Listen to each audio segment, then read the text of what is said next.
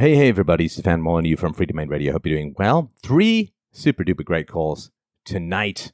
But please remember to go to freedomainradio.com/donate. That's freedomainradio.com/donate to help produce what you consume. Don't be a free rider. Don't be a freeloader. There's no such thing as a free lunch, and there certainly ain't no such thing as a free philosophy show about property rights and the non-aggression principle. So I remind you, I beg you, freedomainradio.com/donate. Now, the first caller wanted to get us up to speed on what was going on in South Africa. And it is a view down a tunnel of time that just seems to go ever downward. When do you stand and fight? When do you cut and run? It's a very interesting question. Now, the second caller, gosh, what do I say? He, I suppose, is more than willing to trade his foreskin for sexual access and wanted to make that case to my audience as well, to you. And we had a robust exchange of ideas that ended in a pretty fiery way. But I think that the importance of the topic really, really supports that approach. So the third caller wanted to know whether it's a valid thesis to say that Asian Americans owe their economic prosperity to the African American civil rights struggle in the 1960s, and so shouldn't the Asian Americans just give up spots in the university to African Americans as a way of saying thanks? Interesting argument. Haven't heard it before, but we chewed through it in great depth. Don't forget to pick up your copy of The Art of the Argument at theartoftheargument.com. You can also get it at audible.com. And you can, if you have some shopping to do, go to fdrurl.com/Amazon. It costs you nothing, helps us out a little bit. And don't forget to follow me on Twitter at Stefan Molyneux and sign up for our newsletter at freedomainradio.com. All right, well, up first today we have Dirk. Dirk wrote in and said, I'm a young white South African man living in one of the major cities. Having grown up in a country which is the so-called Rainbow Nation, the post-apartheid miracle, and an example to all other countries that diversity can work. Unfortunately, the reality is that South Africa is a failed state. Crime rates are through the roof, municipalities are corrupt and bankrupt, school districts are non-exciting, and apartheid is still to blame for everything wrong in South Africa. Extreme leftist socialism is on the rise, and political parties, such as the Economic Freedom Fighters, are openly calling for the expropriation of land without compensation and calling for the killing of whites. Their leader, Julius Malema, being just as bloodthirsty as warlords such as Idi Amin of Uganda. Going to sleep at night when Julius Malema makes statements like, quote, when whites arrived in South Africa, they had committed a black genocide, when blacks were dispossessed of their land, end quote. Quote, they found peaceful Africans here. They killed them. They slaughtered them like animals. We're not calling for the slaughtering of white people, at least for now, end quote. Statements which are lies and create hatred in an already fragile society. The calling for killing of whites falls on deaf ears throughout the world. It seems as if the West cannot see or hear what is happening. This hatred is not only found in South Africa, but throughout the Third World. The Third World is pouring into Europe and North America, seeking to change and destroy the West's values and ideologies into a socialist society such as South Africa. It seems that the West has forgotten where they came from and has had this incredible self-hatred, calling white people privileged and racist. I would like to use this opportunity as a warning to the West. You are privileged, and that is why you are allowing your politicians to destroy Western values. You will only understand what you have now when in the future you have a 6-foot wall with barbed wire on top around your house, burglar bars on every window, alarm systems, armed response guards one call away, and a gun next to your bed. That's from Dirk. Dirk, how you doing, man? I'm doing well, thanks, to yourself. I'm well, as well as I can be hearing these kinds of stories, which I'm not unfamiliar with, but do you remember life before the modern South Africa? What has the change been? Not really. Basically, I grew up after, or my memories after 1994. And some of my first memories was actually moving to the town that I grew up in 1997. So it's very interesting to see how everything changed in the society, basically, in South Africa. Because I remember when we moved here to this town, we didn't have burglar bars, for example. There was no fences around your house. Everything was open.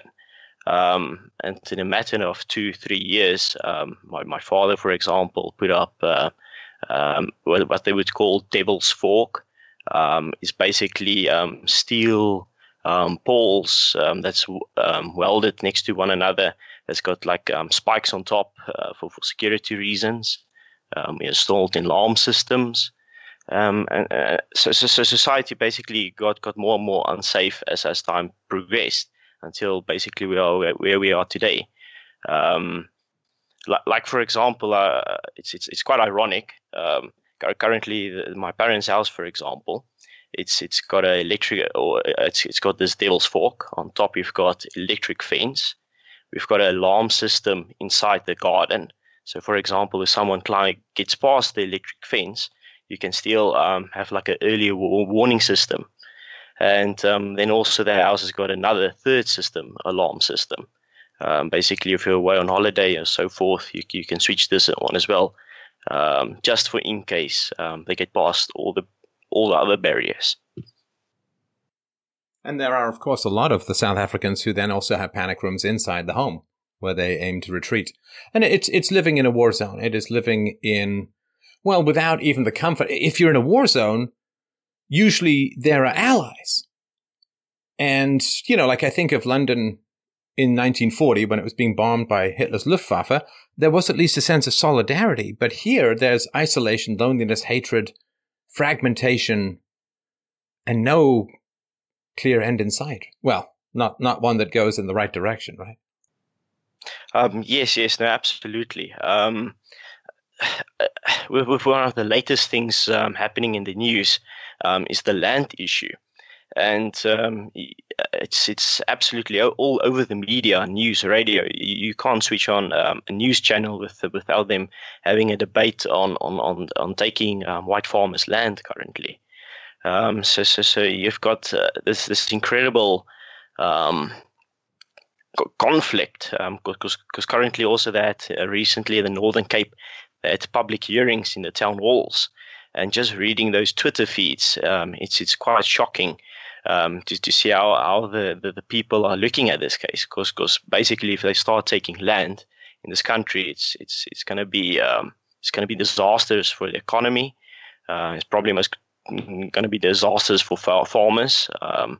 I believe there's going to be there could be a civil war probably if it gets so far.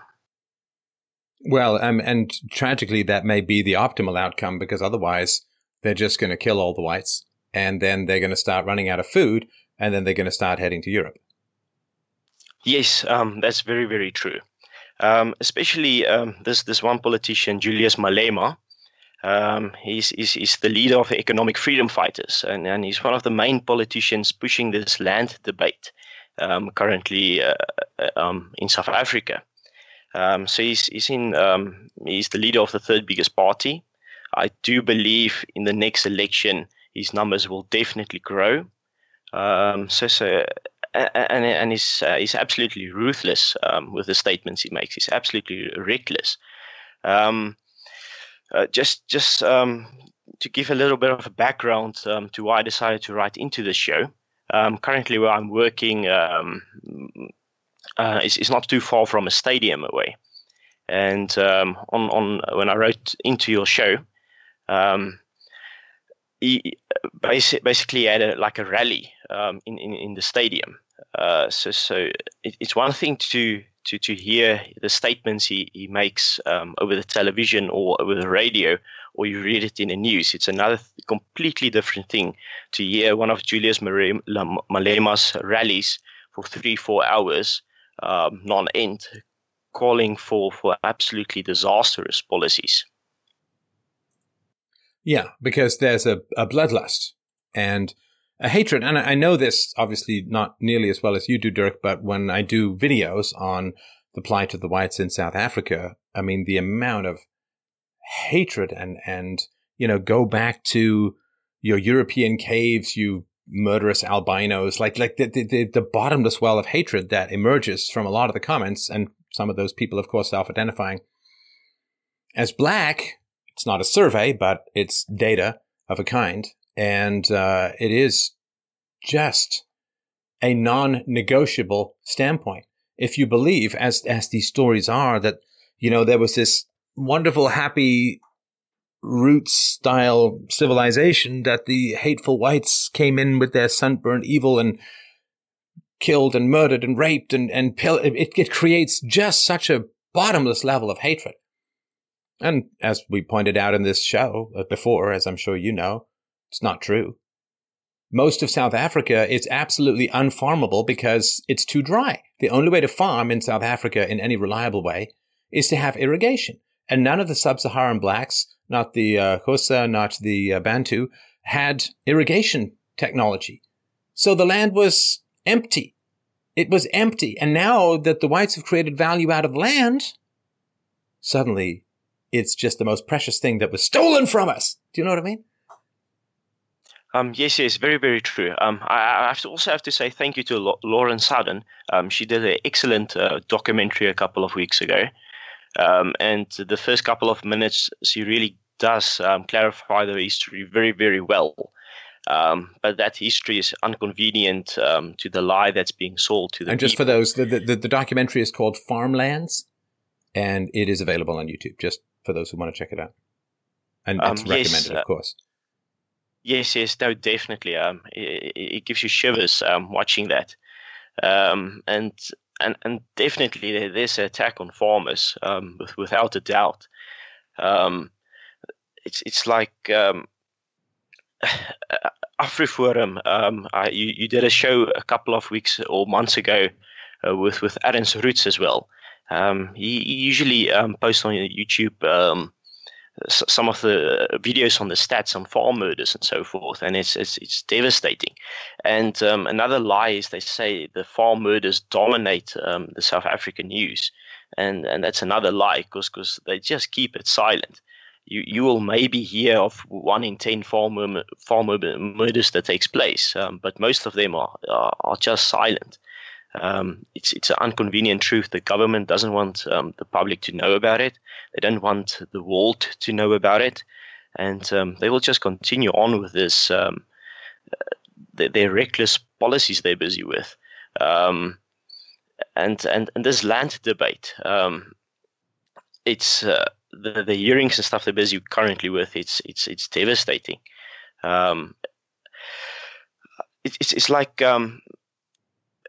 Half of the country in South Africa believe this lie that their land has been stolen, and the only way from there for them to improve their lives is to get the land from the evil white man. And once they've got this land, then they will all of a sudden, with a miracle from out of nowhere, they will be wealthy again. Well, and they went through the process, right? Sorry to interrupt, Dirk, but there was a whole process that went on for many years. Maybe it's still going on, I don't know. Wherein if you were a black in South Africa and you felt or had belief or reason to believe that you had claim to the land currently being farmed by white people, you could go to the government and there would be an adjudication process and you could take back the land. If it was found to be any kind of just claim, you could take back the land. Or you could take the money. And of course, the vast majority of the blacks just took the money and did who knows what with it. But there's been a whole process that's been in place for decades to attempt to redress any historical injustices that could even be conceivably imagined with regards to white expropriation of land. And nobody wants the land. They want the money. So it's just another one of these racial shakedowns. Yes, exactly.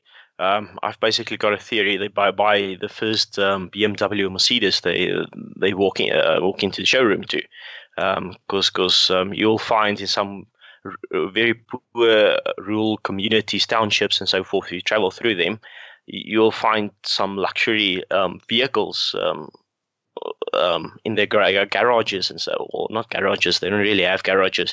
It's more like sink part-time housing that they've got. So they're not interested in the land. They're more interested in the money and the free stuff they can get. Also another policies that the government has is this BEE, this Black Economic Empowerment, where basically they companies, especially companies that want to do, who has to work with government tender processes and so forth, are forced to employ X amount of black people. They're forced to have X amount of the shares must be in the hands of black people, else it can be negative to the company. And that makes it very, very difficult for especially white people in South Africa to get to work, because basically on the BE chain, whites are at the bottom, blacks are on top. Even though blacks are now by far the majority, right? So there's this idea that white people have, it's like, oh, well, there were these injustices against minorities, so we're just going to balance things out. But of course, statistically, as whites become the minorities in the countries that they built, there's no equalization. People don't say, oh, well, no, now we're the majority and the whites are the minority, so let's make sure that the whites get employed and make sure the whites are well treated. It only goes one way, historically and across the world. It goes in terms of, well, we have a minority here, we're going to work to try and improve their lot. And then when the whites become the minority, there is no justice that returns the other way. There's just continued exploitation. Yes, definitely. And just spending some time on the internet, and when I see that they're also employing or starting to employ similar type of systems in Europe and America, North America, where they have to do this diversity hiring, it's a very slippery slope. Before you know, those regulations and stuff will just become completely bonkers. Basically, it's completely uncompetitive, and it basically destroys a country's economy, because you have got very, very incompetent people in very powerful positions at the end of the day. And if you haven't earned something and you have built up a company from the ground up, it's you basically don't know anything.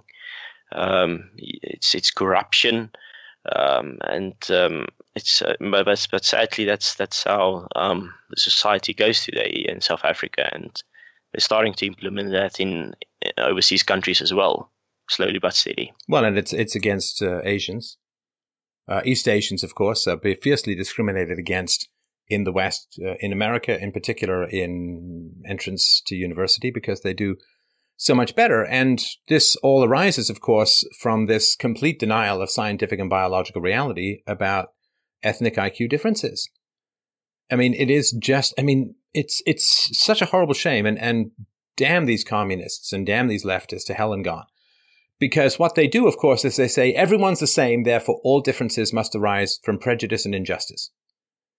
But people, in general, on aggregate, when looked at as group phenomena, they're not the same. There are taller races, there are shorter races, there are smarter races, there are less smart races, you name it. There are just lots of differences, and that's diversity. That's nature tinkering with the human model to adapt it to local circumstances. And so the reality is that you're not going to end up with completely interchangeable people, like everyone's just in a Star Trek uniform, or you could swap them in and out like pawns in a chess game, and it doesn't really matter. This is not the way that reality is. And so rather than the human community coming together to say, well, there are intelligence differences between ethnicities. It is a huge and challenging problem, but we as a human community can get together and figure out what to do about it.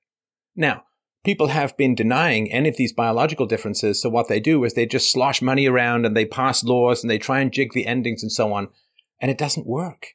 It just makes things worse. It inflames racial hatreds. It inflames hostility and rage, and it ends up with, well, we can't become equal, therefore white racism must be even worse than we thought it was.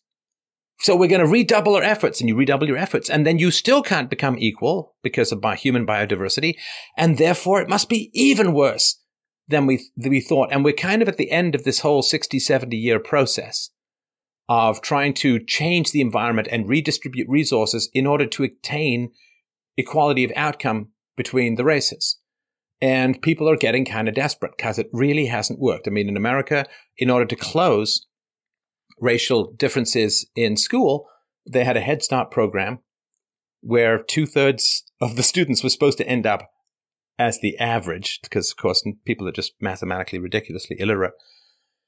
And they burned through over $100 billion trying to solve this problem, and they did not budget in any significant way at all. There were a few spikes here and there, but they very quickly ran out. And so we have this hypothesis, which is a truly deadly hypothesis at the moment, which says all differences in group outcomes are the result of racism, are the result of prejudice, are the result of bigotry. And, you know, why are the blacks doing worse than the whites and the poor in South Africa? Because the whites are evil and stole our land and stole our resources and raped our women and killed us all, and that's why they're doing well. And that's a hypothesis. When I pointed out to people commenting on my videos in South Africa, they say, well, the whites are just slaughtering the blacks. It's like, well, but the black population went up 800% under apartheid. That's the opposite of a genocide. Numerically, that's the complete opposite. But it doesn't matter because the leftists, and not just the leftists, to be fair, there are lots of people who believe this, but in general, it seems to really come from the leftists, the maintenance of this fantasy of radical anti-scientific human egalitarianism. The leftists are just constantly whispering into everyone's ears, everyone's the same, all the differences are due to racism. And anyone who talks about, say, race and IQ is just an evil Nazi. And this idea of weaponizing visible minorities in Western countries goes back to the 1920s and was an official goal of international communism. And it is really, really bearing its bitter fruit at the moment, and things most likely are going to get a whole lot worse than before they get better. I sort of hate to say it because you're in a more vulnerable position than I am. But until we can get this idea across and diffuse some of these tensions, look, it's nobody's fault. It's nobody's fault that groups have different levels of intelligence. It's nobody's fault that groups have different levels of bone density. It's nobody's fault that groups have different levels of reflexes, it's nobody's fault. We don't need to get so enraged with each other that we're willing to kill the farmers that support our country, drive out the farmers that support our country, strip competent people from the infrastructure that keeps us all alive. That level of anger is something that has been carefully cultivated for many, many, many years, decades and decades and decades. Undoing it is going to be a huge challenge. I stand in the world wanting people to get along, but in order to get along, we have to stop blaming each other for things which just aren't our fault. It's not my fault that there are differences in race and IQ. It's not my fault that there are differences in gender and IQ. It's not anyone's fault. It is a problem that humanity has to look at, grapple with, and try to solve. Because the way that people are trying to solve it now, well, rivers of blood is the phrase that's been used before, and I think it's tragically appropriate, and I will do whatever I can to prevent that from coming into being. But if we're not allowed to talk about these differences, people who deny these differences and attack people who talk about these differences, you are signing the death warrants of millions of people. Russia is at the moment, I've heard some conflicting reports, it's either on the verge or currently accepting up to 15,000 white South African farmers to help them escape persecution. Yes. And because they're what is the status of that at the moment? It's just recently popped up into the news, so I'm not 100% aware. What I'm understanding, it's first going to be a couple of farmers, like 30 or 50 of them, that's going to go to Russia, and it's going to be a process of a couple of years that they're going to migrate from South Africa to Russia. But the first time I read that articles, I have to say it was quite humorous for me to think back 30 years ago. who would have thought Russia being a country that will actually save whites at the end of the day? Because it's this communism that has been driving a lot of this stuff. And here's the terrible thing, Dirk, and this is why I wanted to get this point across. I put it on Twitter. People want to follow me at Stefan Molyneux. It's well worth it. Got a lot of good stuff coming out of Twitter. But the average farmer, the average white farmer in South Africa feeds 2,000 people. You take 15,000 farmers out of South Africa, that's 30 million people who aren't going to get food. 30 that's million true. People. Now, you could say, well, but they'll just move in. But the farming in South Africa is really, really complicated. And you have an average IQ in the blacks in sub-Saharan Africa in the low 70s. Like, I'm sorry, it's not going to work. It's nobody's fault. I'm not mad at anyone. I have great sympathy for everyone involved. It's not going to work. And then there's going to be, well, now, for mysterious reasons that I'm sure will be blamed on white-driven global warming, there's a food shortage in South Africa. So now, white people who used to grow the food for the people in South Africa, now white people have to be taxed and their food taken and shipped off to South Africa.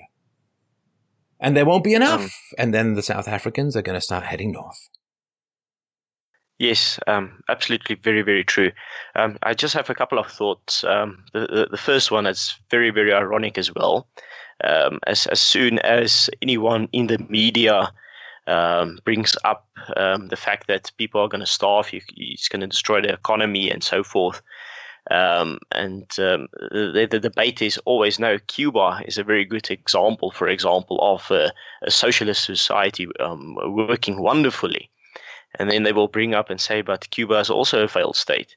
And then they will have this argument of, yes, but Cuba, the only reason it failed is because of the bad Americans who blame Whitey again. Blame Whitey again. Yes, exactly. So it really gets old very, very quickly, and the debate will just swift from one side to another side. And if you bring up scenarios like Idi Amin, for example, from Uganda, when he got into power, he basically destroyed the middle class of Uganda by giving 7 days, if I remember correctly, for all the Indian population of Uganda to leave the country. And those were the people who were the farmers. They were the people who had the shops, the businesses. They were dealing the imports, exports, bankers. And within 3 months of getting rid of that 57,000 Indian population, the country fell to pieces. People started starving in Uganda. And as soon as you do that in South Africa as well, if you decide to get rid of, say, for example, 500,000 productive people in this society, this country will just collapse within a couple of months, especially if that's been going on. Businesses away. I mean, the white flight from South Africa has been, my father, right? The white flight from South Africa has been enormous. Yes, you hear every year of people leaving, immigrating to different countries, especially New Zealand, Australia. Some of them go to Canada, the States. It's quite amazing to hear how many people, or white farmers, for example, my age group, for example, and younger, they go to America and go work on the farms over there, for example. Because it's simply too dangerous, and all the laws and everything, and the tax systems, and it's absolutely ridiculous. And also, I do believe it's one of the most difficult jobs to be a farmer, especially in South Africa. Like you brought up, the climate. Big parts of South Africa has got a very, very harsh climate, very cold winters. You also get very hot summers. Rainfall is not, it's not like in Europe, for example, where you've got many milliliters of rain every year. It's quite a dry region. So and many of the farms are very isolated as well. a farmer basically has to be the mechanic, he has to be the builder, he has to do the books, he has to know a bit about veterinary science to help with his animals, he has to know about plants, he has to understand the weather, diseases, and it's a very, very complex job. It's a job, honestly, I wouldn't be able to do it. And another thing is it's a stereotype. They always say a farmer works from sun up to sun down, and that's very, very true. And unfortunately, vast majority of the people living in South Africa are very, very lazy. They don't want to sacrifice to get something. They want to receive something for free from the government, and that's evident by just looking at the massive welfare system in this country. It's absolutely astonishing. There are more people on welfare than paying taxes many times. Yes, exactly. And another thing that's recently being also in the news has been this national healthcare insurance scheme that the government is thinking of. And so I have to say is that the government clearly doesn't understand economics 101, because this system is ridiculous. So to give you background, the government hospitals, the state-run hospitals, are basically failing. They don't have medical supplies. They don't have doctors, because many doctors are leaving the country, first of all. And it's just completely ineffective. It's not working at all. So the government solution to this is to have like an Obamacare, basically, but for South Africa now. So they want the people who are paying tax to subsidize a new medical fund, and this medical fund will allow all the citizens of South Africa to go to private hospitals. And after that news broke out, I went on the internet to figure out how many taxpayers we've got in South Africa who's actually paying like taxes. And first of all, you get conflicting information. You get anything from 4 to about 7.5 million people are actually paying taxes. And that small percentage of the population will have to fund a scheme, a medical scheme for approximately 60 plus million people. It's going to be very, very expensive, especially if it's being run by the government, who is always notorious ineffective with everything they do. Yeah, I don't honestly, Dirk, I have no idea where people think this is going to go when you have 4 to 6 million people funding the healthcare of 60 million people. What do they think is going to happen? Of course, there's no particular plan, and this is not just in South Africa. This is governments around the world who are just refusing to look at the mathematics and what is completely unsustainable and making rational decisions and telling hard truths to the population. And the terrible thing is, and I've said this before, and it's something that appalls me, but we have to look at the facts, even though they stare back with baleful eyes. The reality is that in the third world, the population has increased due to the expertise of other cultures and other races.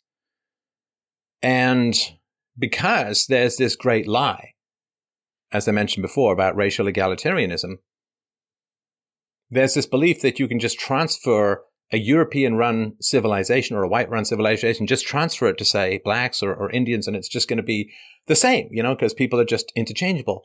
But it's not.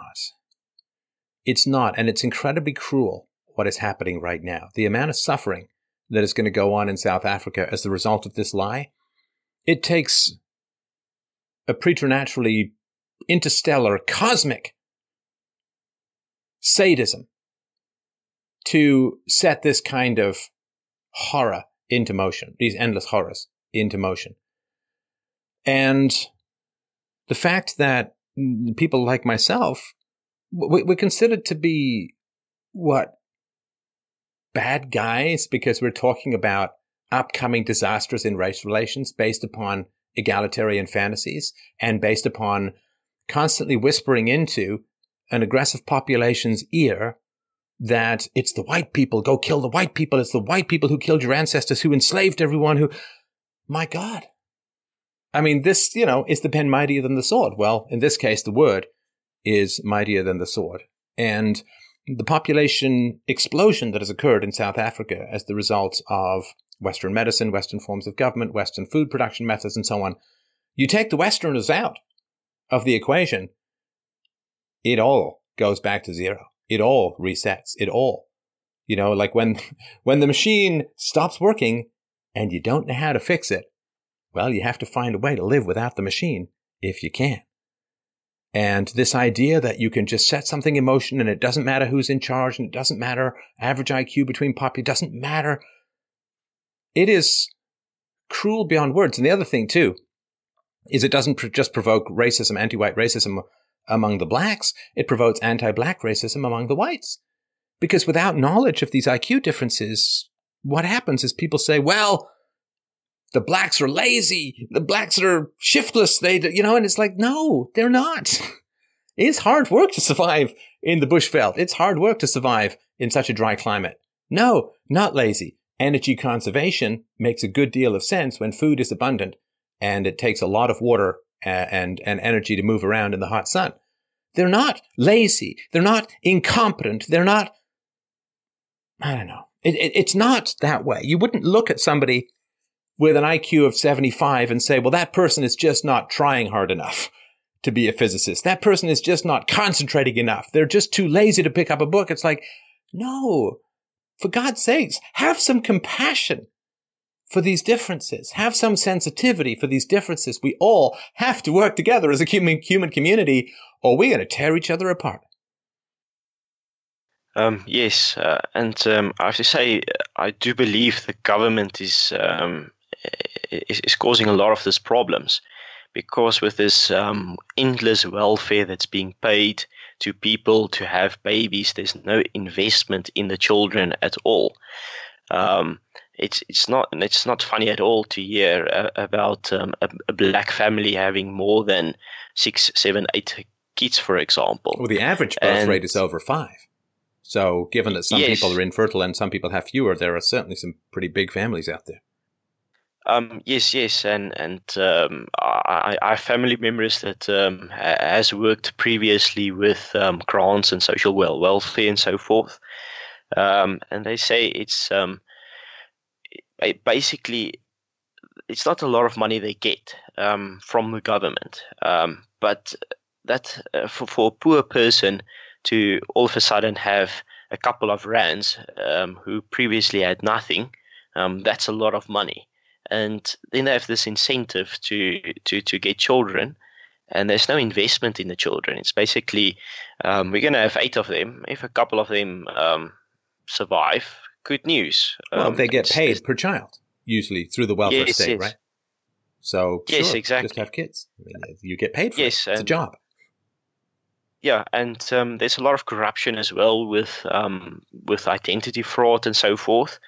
Because the longer they can convince the government this child is underage, the longer they can get welfare from the government. And this, I believe it's approximately like 25%, give or take, of the budget of the government every year goes to welfare projects, basically. And this is very, very unsustainable. And if you look from a point, the families, they're also very, very broken, because they're all single parent households. Like if you were to talk to a black family and stuff, it's not a funny thing to hear that their dad ran away, for example, or in many cases it's their grandparents taking care of these children. It's completely irresponsible. There's no responsibility anymore, and those children grow up with broken households, broken families, and that does really do damage to those children later in life. No, without a doubt. And I charge with those who push back against conversations about IQ differences. You have also the blood of people in the Middle East on your hands, because the idea of nation building, the idea of we're going to destroy a dictator and the country's going to flourish, well, that in the West comes off the examples in the post-Second World War period of Japan and Germany. These two countries were bombed end to end. Japan had massive amounts of hyper-incendiary bombing throughout late 1944 and into 1945. And of course, the structures in Japan, well, they're largely made of wood. So you had 1,000-plane raids over Tokyo that could kill up to 100,000 people a night. You had 2 atomic bombs. Germany was laid waste virtually from end to end, from the east by the Russians, from the west by the Allies.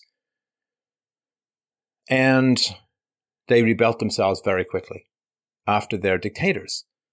The emperor was diminished and Hitler committed suicide. So after the dictators were eliminated or diminished, they rebuilt themselves and look at, to a slower degree, what happened, well, to a faster degree, what has happened in China after the end of communism, and to a smaller degree, what happened in Russia after the end of communism. But these are very high IQ countries. So of course they're going to solve problems. Of course they're going to rebuild. Of course they're going to end up with relative freedoms and a relative free market because it's very high IQ countries. Japan's very high. Germany is one of the highest in Europe. China's extraordinarily high. Well, there's Russia. Not quite as high, which is, I don't think, why they've done quite as well. But the idea that we can just, that the West, this coalition, just go and kill Saddam Hussein, take over his government, and you're going to get some magical Jeffersonian democracy emerging out of the ashes. No, I'm sorry. Iraq's got an IQ in the 80s. It's not going to happen. It's not. You've got cousin marriage all over the place. It's not going to happen. The treatment of children is brutal, although that was to some degree true in Japan and China as well. But nonetheless, this fantasy that we can do this, there is so much blood on the hands of people who deny this essential conversation. And it is so important. If we could have these conversations, we could calm some of the rage in the disadvantaged communities. We could also calm some of the guilt. My God, the guilt. Guilt and rage are two things that go hand in hand. I'm sure you've had this experience too. Let me sort of touch on it very briefly. And it sounds a very personal way to describe a very big problem, but I think it's important to mention. So when I was younger, I was very self-critical, to the point, I think, where it was too much. Now, it was good for undoing false beliefs and all that, but what happened was, if I did something wrong, I would get very down on myself, and that actually invited people to be more mean to me.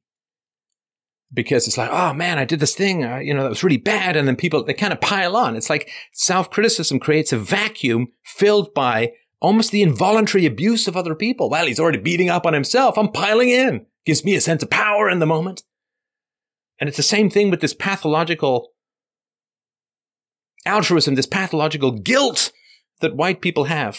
Oh, I'm sorry we gave the world science and medicine and the free market and free societies and limited government. Boy, I'm sorry we gave you all technology. Come on. Medicine. Oh, terrible stuff. Ooh, we're the worst people ever. We're basically like Genghis Khan, except with antibiotics and soap.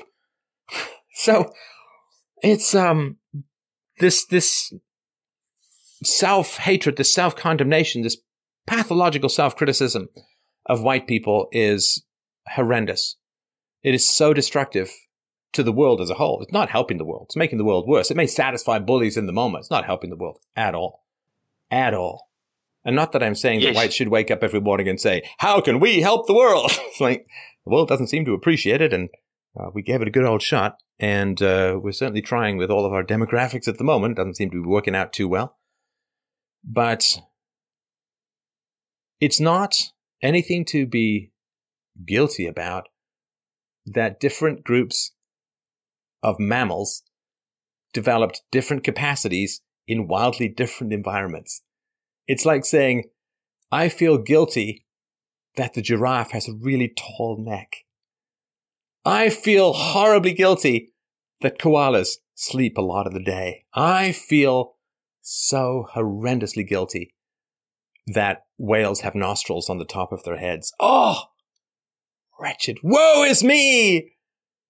That certain lemurs seem to have prehensile tails. Oh, that terror and the horror. It's just adaptations to local environments, people. It's evolution. It's nobody's fault. It's a challenge to talk about, maybe a problem to solve. There's probably a lot of stuff we can do about it.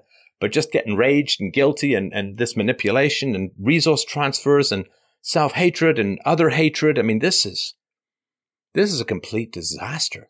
And there's only one remedy, which is why the left, who wants to continually sow these Iago-style divisions between all these groups, this is why the left tries to shut down every single conversation about these things, because it undoes the hatred they live on. Yes, no, definitely. And I have to say also the left, they usually attack freedom of speech very, very, one of the first things they attack. Because I have to give a silly example. Growing up in South Africa, our speech is being policed. Like you were taught growing up, you're not allowed to say certain words. You're not allowed to have certain debates. And it creates this numbness.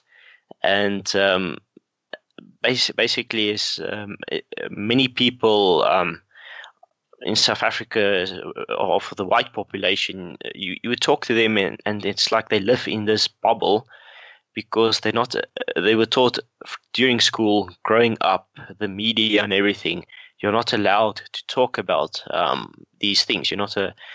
Your opinion doesn't matter.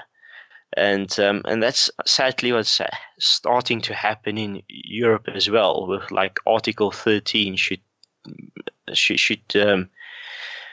definitely not go through because before the Europeans know it, they will have another 100 million people from the third world moved into their countries. They're not allowed to speak up against it. They're not allowed to have a free debate about it, and it will just destroy the society. It will destroy their cultures, and it's not. It feels like many people don't realize it because they're not allowed to talk about it. Yeah, so no, it is, and I think what happens is, I think the left is kind of hoping that they can get enough of this demographic change in place that it becomes pointless or impossible to talk about it because the numbers are already in motion. But I'm not sure we're there yet. But, it seems that South Africa is certainly there. But I would say that these are essential conversations. If you care about blacks, if you care about whites, if you care about East Asians, the three major races, we all got to stop hating and being afraid and so guilty. We need to. We need to. And the only thing that can save us from this bottomless hatred and guilt and self-destruction and calm these jets is the truth. Is the truth. Yes. And as long as we can speak the truth, we have a chance. When we can't, well, we just bunker down and try and survive. Yes, very, very true. Unfortunately, the few people in South Africa who are trying to speak up against this, like AfriForum, for example, today, one of the main people in AfriForum, Kali Kriel, for example, outside a court, he was verbally abused and shouted out and so forth by blacks, for example, and they've got this hatred, and because AfriForum is trying to talk about this and get to a solution that will be beneficial for all races, but it's like the governments and politicians, they don't want it. It's like they thrive in this chaos, especially with the voting season around the corner in South Africa, and I believe that's one of the main reasons why all these this lies and struggles and everything is being brought up again. It's basically politicians trying to stay in power at the end of the day. Well, I think that's tragically true. They're not thinking about the long term. And the long term is not going to be the long term for a lot of people unless we start to actually wrestle and deal with these issues. But it's the exact opposite. It's true. the people who are, and I hate to be this whataboutism guy, like the real racists are, but the people who are the real racists are the ones setting up disasters for various ethnicities around the world. And full-on hate-on for the group that's running your technology, running your medicine, running your irrigation systems, running your farms, running your electricity, running your water. Well, full-on hatred for that group, the attack and destruction of that group is incredibly cruel to those who are going to be left behind. I mean, we see what's happening in Cape Town with the water. We're going to see what's happening, I'm sure, relatively soon to things like the electricity grid. Because when you take over something you can't particularly manage too well, there's a momentum. It lasts for a while, for sure, right? You go steal someone's car, you don't know how to maintain it, you can drive it around for a while, and then it's just going to start to fall apart. But that little while seems like, woohoo! I can't believe anyone takes care of these cars. This is easy. It's like, it's really not. It's really not. Oh, no. Interesting that you're bringing the electricity up. The company that supplies the electricity to South Africa is Eskom, and this is basically a government state-owned company. And so also currently happening in the news is basically they're busy with strikes and protests and so forth because they want like an unrealistic raise of I believe it's 11 or 12%. The workers. So there's been a couple of blackouts in the last couple of weeks because they just, the unions are completely in control of the workers, and they tell the workers you're not going to go to work, and then Eskom runs into trouble, and Eskom is also massively indebted. It's got. Honestly, I don't think they're ever going to be able to get out of their debts. It's just unbelievable, and that, for matter, goes for many of the state-owned companies throughout South Africa. They are completely ineffective. They are massively in debt. Most of the company's budget goes basically to employ people. It doesn't really do much. They're creating positions that, like no free enterprise will in their right mind create these positions. I have to say, like for example, like construction sites. They will employ so many people on construction sites for so-called health and safety reasons, and all they do is they just have a flag and they just stand next to the construction site or the road project and they just will be waving their flag. That's basically all they do, and all of that costs money, and there's no money to pay for silly things basically anymore in this country. It's the budget of this country is extremely tight. Right. So what are your plans? It's that's the problem. You always sit with this debate in your head. Should I move? Should I not move to a different country? From a economic standpoint, for example, it will make sense to move to a overseas country, for example. But then you still have got your family members, you've got your friends, and everyone in the country. And it's one of those situations you don't really know what to do. But it's.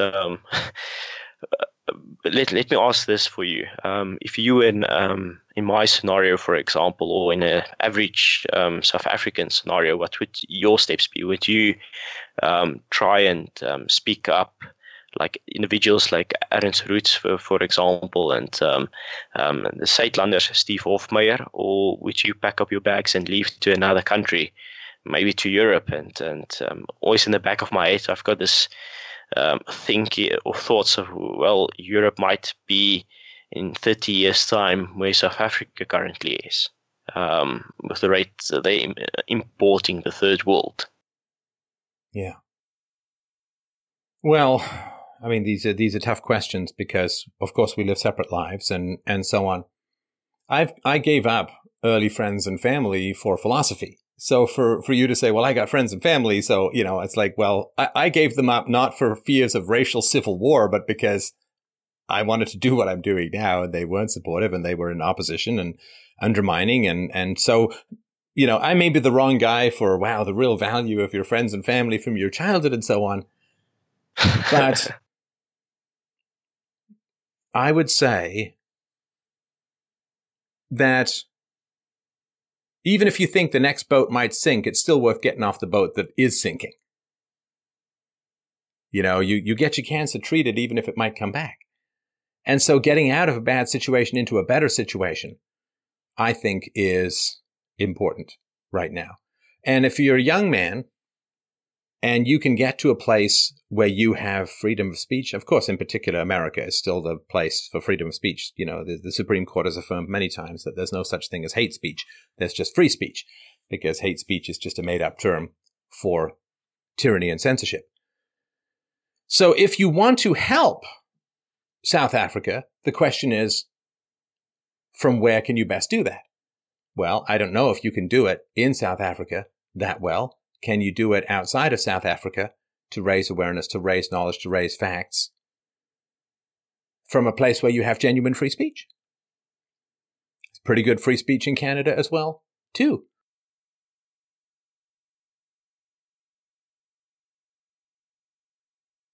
There are places, I wouldn't necessarily say England or Germany or Sweden, where free speech is not even remotely secure.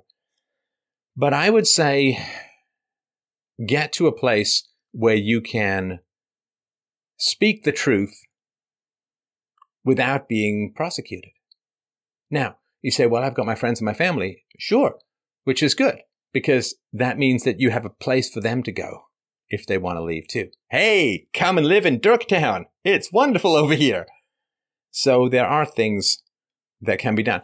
Now, that doesn't mean you have to leave forever. Let's say that you go and you make a case, and we all make the case, and the Chinese study of genetics moves ahead, and the science catches up, and eventually, there'll still be flat earthers who deny human biodiversity, but it'll become a settled sort of deal. And then we can actually start solving problems rather than just causing problems. And then maybe there'll be a way to go back. Once the hatred has cooled down, once understanding has diminished the hysteria of race relations, then maybe there's a way to go back. But, Dirk, come on, you know as well as I do. You're a smart young man. You know as well as I do where this is going, right? This doesn't slow down. Historically, this doesn't stop. This only tends to escalate. Yes, especially if you look at the history of many, many previous African states. Or Germany. Yes, Germany as well. It never ends well. It never. No, and those who cross their fingers and hope for the best, history tends to not deal with them very kindly. Yes. The jumpiest tend to live. I hate to put it that way, but like you and I are walking in the woods and there's a crack of a twig somewhere, and I'm like, oh, I'm sure it's nothing. And you're like, I think that's a bear. Well, if it's nothing, what have you lost? If it's a bear, I'm dead. So I think jumpy is not bad at all. Not a bad place to be. Yes. As long as you jump somewhere, right? Yes, very, very true. And then, like you said, luckily, America has got the Constitution is very well written and does allow for freedom of speech, and people can speak up against things like this, for example. Yeah, if you end up speaking from where you are and you get into trouble with the law, you run afoul of some free speech law, or some policeman who, you don't have any particular defense, there's no Constitution, there's no First Amendment, and so on. I don't know that you're doing that much good being a martyr in your home country. Whereas if you can go to a place where you can broadcast and get the facts out and sleep at night, I can certainly see an upside. And the other thing too, Dirk, is that you got to have a life too. You can't just be a activist.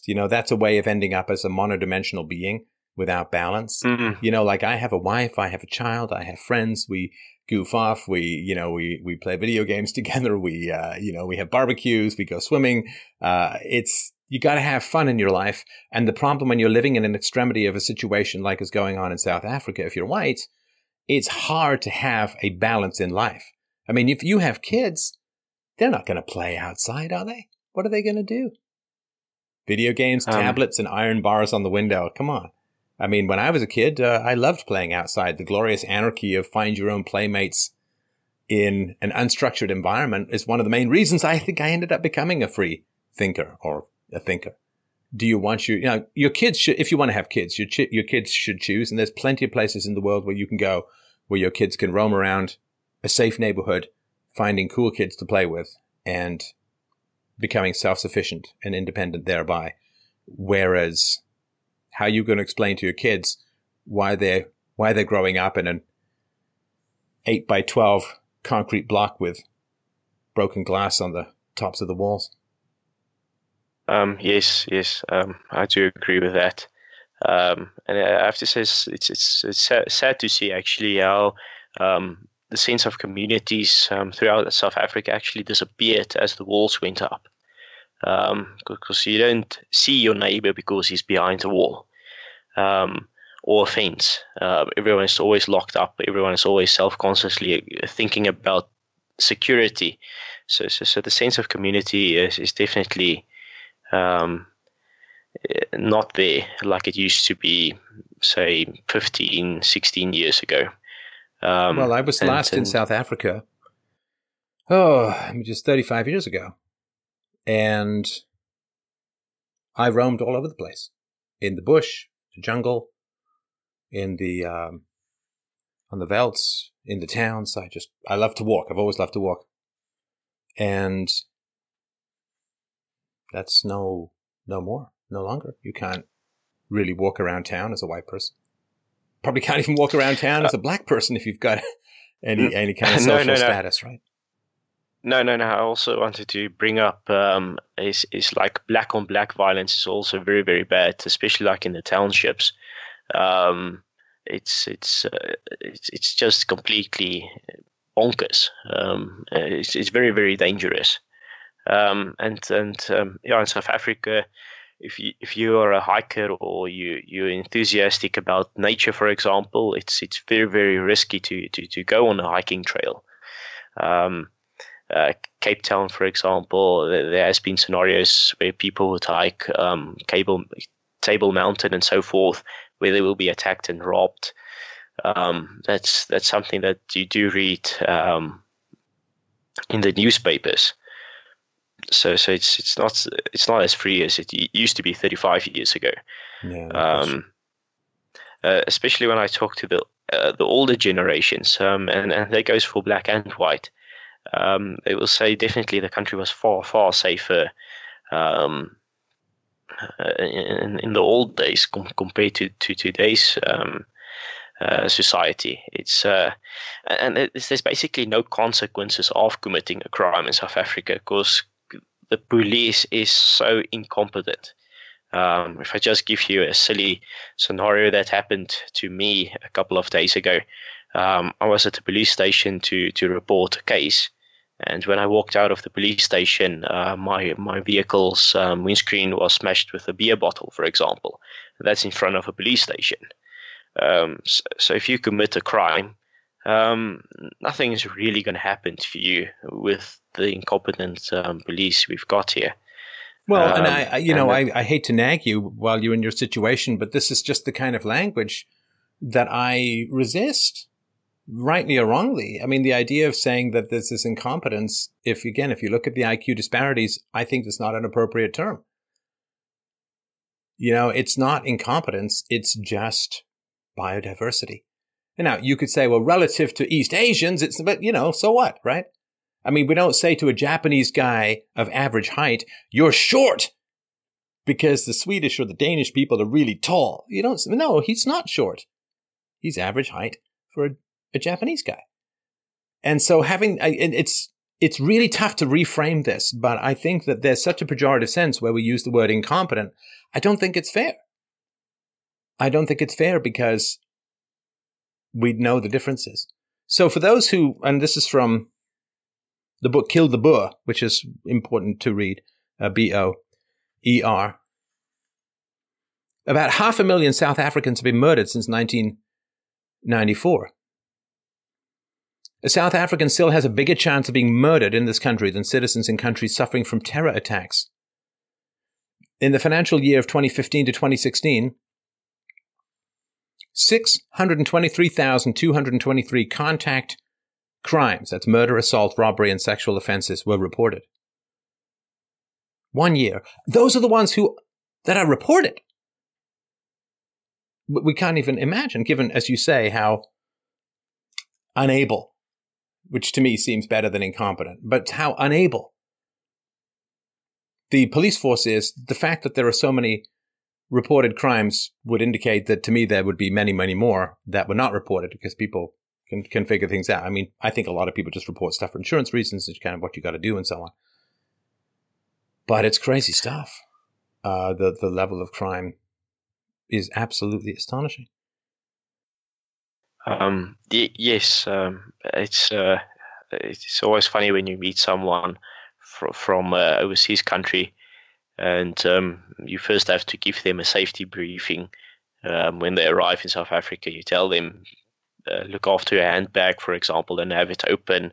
Always lock your doors. You don't drive with your windows down just in case you're being hijacked and so forth. And it's that disbelief in their faces when you tell these things to them, like this can't be true that you're telling me. And the sad reality is 3-4 months later when they head back home, they say it's astonishing. They understand exactly what you mean by that, that it's unsafe in many, many places in this country. Yeah. South Africa has been described as, and I quote, one of the least lawful countries on earth. Its rape and murder rates reached number 1 and 3 in the world in 2010. A 2013 report by UNODC, which is United Nations Office on Drugs and Crime, ranked South Africa 9th in the world for its high murder rate. Say, 9th? Well, there has been a slight decline in the murder rate ranking, but only because since the Ferguson effect, America's become more violent.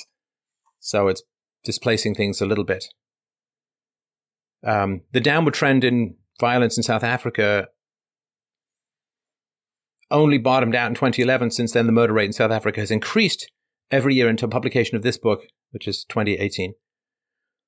During the year of 2007 to 2008, this stuff, it's hard to fathom. About 50.4 people were murdered on average every day in South Africa. Almost 50 and a half people murdered every day in South Africa. It declined down to 42.6, 2011, 2012, increased again to 52.1 murders per day on average for the whole of 2016, 2017. This amounts to one murder in South Africa every 28 minutes. Over the course of this conversation, 3 people have been murdered. One murder every 28 minutes, and these are the reported ones.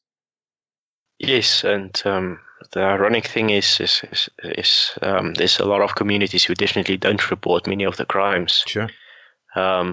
It's in some places in the country it's absolutely lawless. They don't even obey the street signs, for example, traffic lights.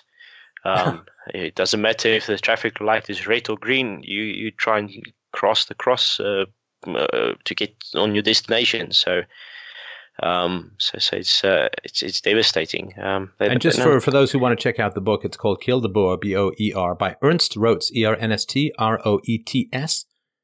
Kill the Boer, Government Complicity in South Africa's Brutal Farm Murders. It's commissioned by the AfriForum, and we'll put a link to the book below. It is harrowing reading, but essential, I do believe. So, yeah, I mean, you have one life, my friend. You have one life, and you have some choices. I'm working, as are other people, to try and bring the basic facts, science, and reality to the world. But who knows how far we're going to get? That's not up to me. What's up to me is how honestly and with what degree of integrity and compassion I bring these facts to people's attention. Whether they listen or not is really up to them.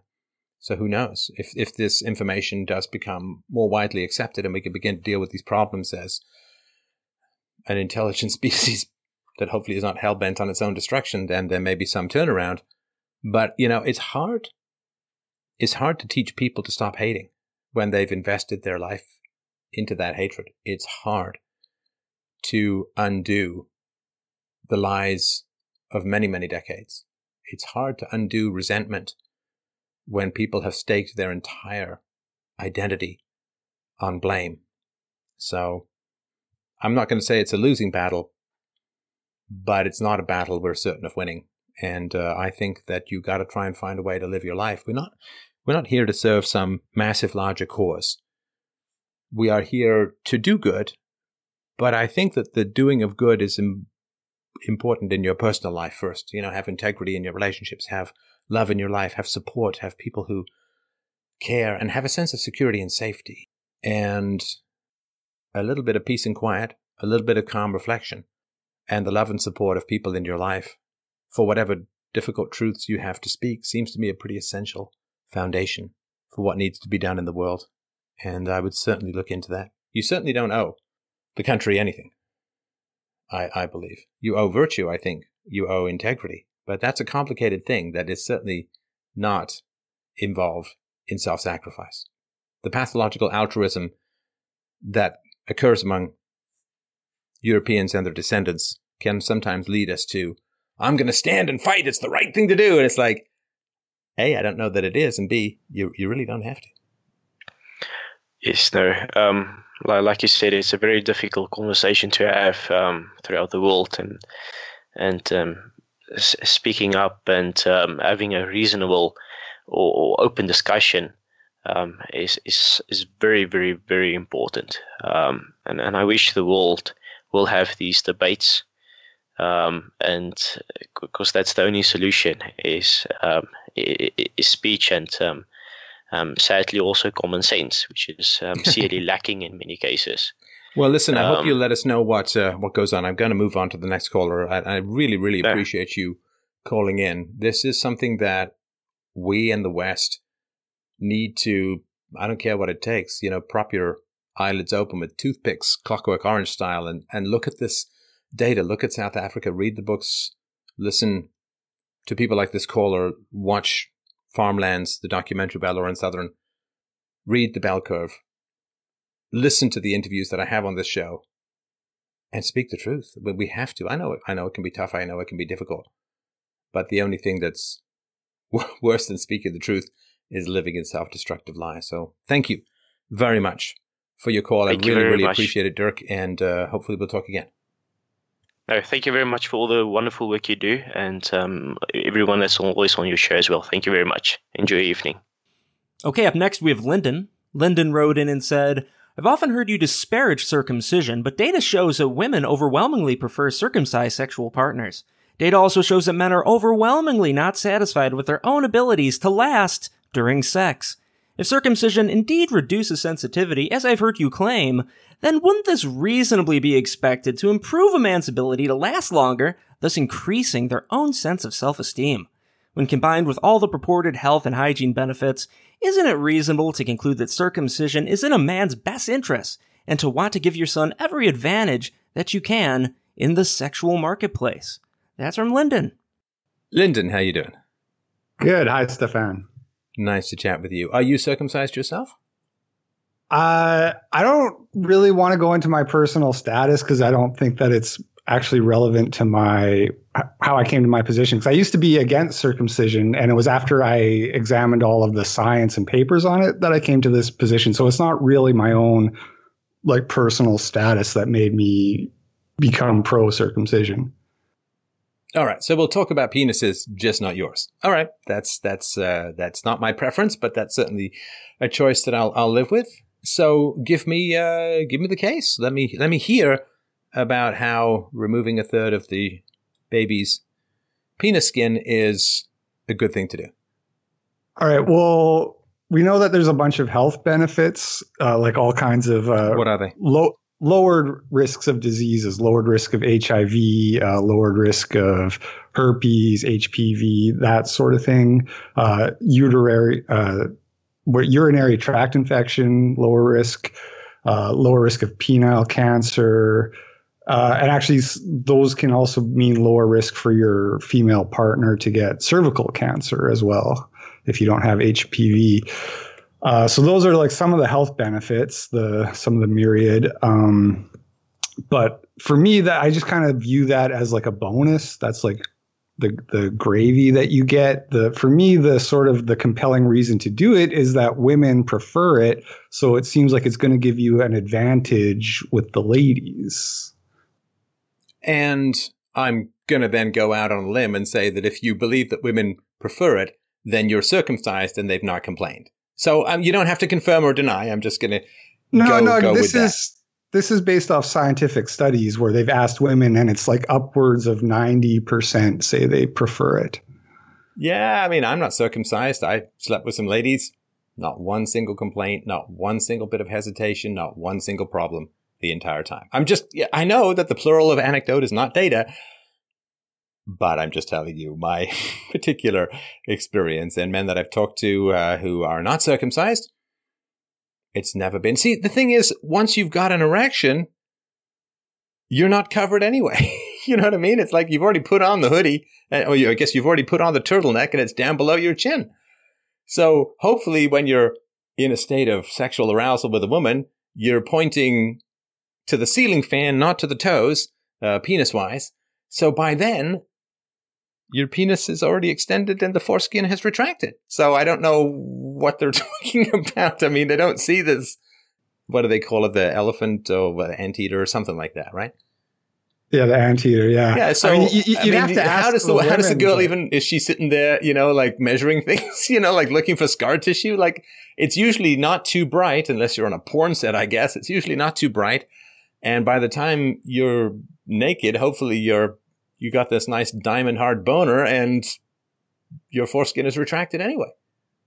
Right. Well, I think that the hygiene is, when you ask the women what it is about it, that's one thing that they'll tend to bring up, is that they've encountered hygiene issues with guys who weren't circumcised. And not to get too graphic or anything, but I think that like it's with the oral sex where this really comes into play.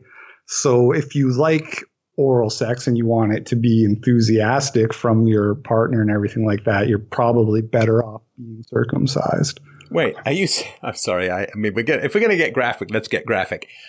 So are you saying that women are giving blowjobs to guys who don't wash their penis? Well, because I got to think that's kind of a judgment issue on the part of the ladies, Like if he's got brown teeth and pit stains and you know what I mean? He's got fur in his ass, then maybe you don't want to go ducking for diseased apples, right? Bobbing for fruit that ain't ripe or too ripe, I guess. I mean, you can't always have it washed. Like, right, if you're circumcised, you're just more likely to be ready to go at a moment's notice because you never know when that shoe's going to drop. Well, you do get some sense once you become a kid. I just wanted once you have kids, you do get a bit more of a sense. Spontaneity tends to go down just a smidge, but that's fine. Yeah, okay, I hear that, but if it does, if you do encounter spontaneity, you're not always going to be able to like run to the sink and rinse your dick off under the sink. So are you saying that you can use in general without anesthetic, that you can basically slice or saw off a third of a baby's penis skin because some decades down the road, he might want a spontaneous blowjob and not have access to soap? Do you feel that that's a balanced perspective? In other words, if you say to an adult, you can have a circumcision performed on you as an adult, just on the off chance once or twice or three times a year, you want to get a Hummer in the woods and there's no soap around. Or, you could just carry some soap and water around in your backpack or in your car or whatever. Like, do you think that's a balanced perspective? Do you think that that's something you would do? I think that you're maybe downplaying look, I don't want to overplay it either because I don't think that this is a huge issue. I agree with you that you can be uncircumcised and have a good sex life and all that. I don't think this is like some critical thing, but it just seems like if women prefer it, if the health benefits outweigh the risks of doing it, I don't see what is the big grievance that you're supposed to have if your parents have this done for you. That's what I don't like. You're saying, oh, why are we cutting off their skin? And it's like, well, because they're better off without it. That's why. Well, okay. They're better off without it? Mm-hmm. Okay. Well, okay. So let's take these one by one. Low risk of sexually transmitted diseases, right? Yeah, which are on the rise in America. Right. So I'm sure you know about basic economics and incentives, right? So if men believe that there's a lower chance of sexually transmitted diseases if they're not circumcised, then they may be. Sorry, if they're circumcised, there's less of a chance of sexually transmitted diseases. They may be tempted to not use a condom because they say, well, I have less of a chance of getting a sexually transmitted disease, so I won't need a condom. So it may actually raise their chances of getting sexually transmitted diseases. Now, you can, of course, use a condom, and a condom is almost infinitely better at reducing STDs than simply being uncircumcised, right? Yes. Than being circumcised, right? So now, of course, you shouldn't really have to worry about STDs when you're a kid. By the time you become an adult, you can use a condom, or of course you can be in a marriage, say, with a monogamous partner, and then you don't have to worry about sexually transmitted diseases. So there's lots of things that you can do to eliminate or reduce the risk of sexually transmitted diseases that has nothing to do with being circumcised. When it comes to urinary tract infections, so the doctors who like circumcision say that there's a lower risk of UTIs in circumcised baby boys. Now, nobody knows exactly why this is. It could be that some of the parents don't know how to properly handle a penis that's intact. So maybe they've been told to retract their son's foreskin in order to clean it when the child is still young. Of course, the foreskin should never be forcibly retracted. And so maybe they're getting UTIs because of that. Now, because of course it's indoor plumbing rather than an outdoor plumbing scenario, girls are about 8 times more likely to get STDs compared to boys, even circumcised boys, and UTIs in both girls and boys are easily treatable with antibiotics. So again, I'm not really sure that it's that necessary. And if it's STDs, then why not just wait for the child to grow up? You don't need to protect a baby against STDs, so not just wait for an adult to do it, right? And when it comes to, and then penile cancer is very, very rare, of course, right? It's like, I think it's 1% or even less of male cancers. And, whether there's a relationship, whether it's good or bad and so on, well, there is soap, right? So, I mean, to me, if it comes down to cleanliness, soap is the same as not having a foreskin, right? Now, penile cancer is very rare. Breast cancer is much more common. So would you suggest removing the breasts of female babies, because they can survive without them, they can breastfeed through formula and so on, right? Would you suggest removing the breasts of female babies in order to reduce or eliminate their chance of getting breast cancer? No, of course not. It's like I said, the health benefits to me are just sort of a bonus, but none of the sexual benefits that men get from circumcision could be applied to removing a woman's breasts or to female circumcision. Like those same arguments don't work when you switch the gender. So why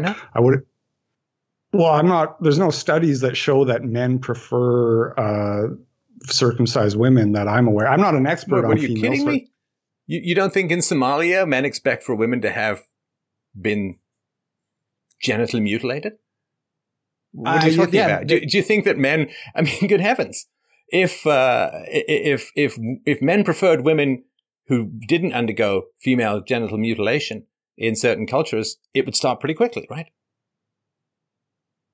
I'm not really an expert in female circumcision, so I can't really. No, but you understand it happens because men accept it or may even prefer it, right? Because if men rejected it, if men said, I'm never getting married to a woman who's had that procedure done, then the procedure would stop in less than one generation. All right, well, correct. Yeah, you're probably right about that, but correct me if I'm wrong, but the reason that they like it is because it reduces the female's pleasure? Is that? Yeah, but that's the same reason why circumcision was introduced, right? Was to reduce male pleasure and also to diminish the pleasure that comes from masturbation, right? So you're saying that we should prefer something that reduces our pleasure. I mean, come on. If you have trouble lasting as a man, I don't know, put a mask of Margaret Thatcher on your girlfriend. I don't know. Put some nipple clamps on. Stick an electrode up your ass. Tickle your balls with a cactus. I don't know. But you can do lots of things that don't involve mutilating your penis. It's like the vast majority of men. I think they did like a Kinsey study where it was half of men last less than 2 minutes. Well, God, just go twice. Jeez, just go twice. But the thing is that, I mean, we can joke about it, but the men, the study showed was it bothers the men more than that bothers the women. Like they feel inadequate and a sense of shame because they can't last long enough. And, they. Oh, come on. I mean, I don't know about any of this stuff, but if you're having trouble lasting, I don't know, have more sex. Masturbate an hour before so you can last. There's so many things that you can do that don't involve mutilating a baby. These are not problems that are a big deal to solve. And I got to tell you this too, man. If you're with a woman who says, I'd really prefer it if you'd had your penis mutilated, that's a cold-hearted cow, man. I'll tell you that right now. If she's like, well, it's not that I love you. It's not that it gives you more pleasure to have your penis be intact. It's not that I find it objectionable that males are branded as disposable in this kind of way. Like, can you imagine saying, well, if you come to a woman with a normal vagina and labia and all of that, and you say, oh, that's pretty gross. Oh, I really wish you'd had that stuff hacked off as a baby, man. That would be way better. Oh, I don't like that normal vagina. I mean, do not sleep with that guy. That's horrible. That's horrible. It's a horrible thing. I wish you'd had your penis mutilated as a baby is a good reason to put your pants on and run through the damn window. Oh, and 1 out of 11,000 children, boys who are circumcised die from it. That seems kind of risky too, by the way. Also, it's a great deal of pain when you have been circumcised, and of course your penis with the raw open wound is put into your diaper where the uric acid in your pee and all other kinds of goop is swimming around there. It's pretty nasty with all that kind of stuff as well. So, if you want to make the case to an adult that they got to go and get a third of their penis skin hacked off, well, you got to give them the facts. First of all, it will make their penis smaller. Of course, right? Because it's tight skin pulling back. There is no evidence, actual evidence, that being circumcised prevents a man from getting an STD, including HIV. Abstinence or safe sex will do it. So people say the foreskin is unclean, which is like saying, I've got to cut off your arm because your armpits get sweaty. No, it's not unclean. It's protective. If you take the foreskin off, the penis is more vulnerable to injury, to abrasion, to desensitization. It's really not complicated. You don't need to build a little Meccano set and a whole superstructure of toothpicks to wash the head of your penis underneath your foreskin. Pull, wash, rinse, done. Easy peasy. The American Cancer Society does not recommend circumcision for the prevention of penile cancer. And the foreskin, of course, this is from circumcisiondebate.org. The foreskin is a sensory organ with thousands of nerves and blood vessels as well as muscular tissue. It plays an important role in foreplay, sexual activity, and pleasure, and ejaculation. Circumcised men are 3 to 4 times more likely to experience erectile dysfunction than intact men. Now, you don't necessarily have to answer this, but if I were to pose to you, Lyndon, the question, would you rather have a risk of having an orgasm in less than 2 minutes or not being able to get it up at all? I'm pretty sure you'd go with the risk of the former rather than the latter. And that is just really, really important to understand. In 2012, the American Academy of Pediatrics issued a report. They said the benefits are not great enough to recommend circumcision for all baby boys. The benefits of newborn circumcision outweigh the risk. The true incidence of complications after newborn circumcision is unknown. Physician groups in Europe, the United Kingdom, and Australia condemn infant and child circumcision. It's not medically beneficial and violates children's most basic human rights. Circumcision fails to meet the commonly accepted criteria for the justification of preventive medical procedures in children. Circumcision causes post-operative pain. Circumcision can have serious long-term consequences. Circumcision constitutes a violation of the United Nations Declaration of the Rights of the Child. Circumcision conflicts with the Hippocratic Oath, first do no harm. Do you know a lot of people die from bacteria that accumulates because they've got gum pockets or receding gum lines or whatever it is, right? And they swallow this bacteria, it can harm their heart and so on. Does that mean that we should pull the teeth of people? No, of course not. We don't remove healthy skin, healthy tissue, part of a healthy organ because maybe at some point, that's not how medicine works. You work to prevent, you give education, and if there's a problem, you deal with it. But this idea that we are just and fair in mutilating without anesthetic for the most part, certainly without effective anesthetic, that we are just and fair in mutilating the penises of babies. That is not right. There's no one who would go from 0 to circumcision in any rational context in the present. If it wasn't something that was common, say, in the Jewish community, if it wasn't something that was common in other communities, if it wasn't something that had been promoted by Kellogg way back in the day in order to eliminate the self-abuse of masturbation, there's no way we'd sit there and say, if this wasn't a common practice, if this wasn't something that was commonly accepted, there's no way we'd sit there and say, you know what needs to go? 1/3 of the penis skin of the boys when they're babies. Now, the fact that it's there and happening already for a variety of religious and fundamentalist hysterical reasons, well, that generally tends to be something that we justify because it's already there. But we'd never sit there and say, let's start doing this if it wasn't something that was already in play. All right, so that's my stuff. I'm certainly happy to hear your response. All right, there's a lot there. First of all, what you call mutilation, I call augmentation. I mean, it's part of the. No. You can't. You call can it say that augmentation. circumcision. No. You're removing something.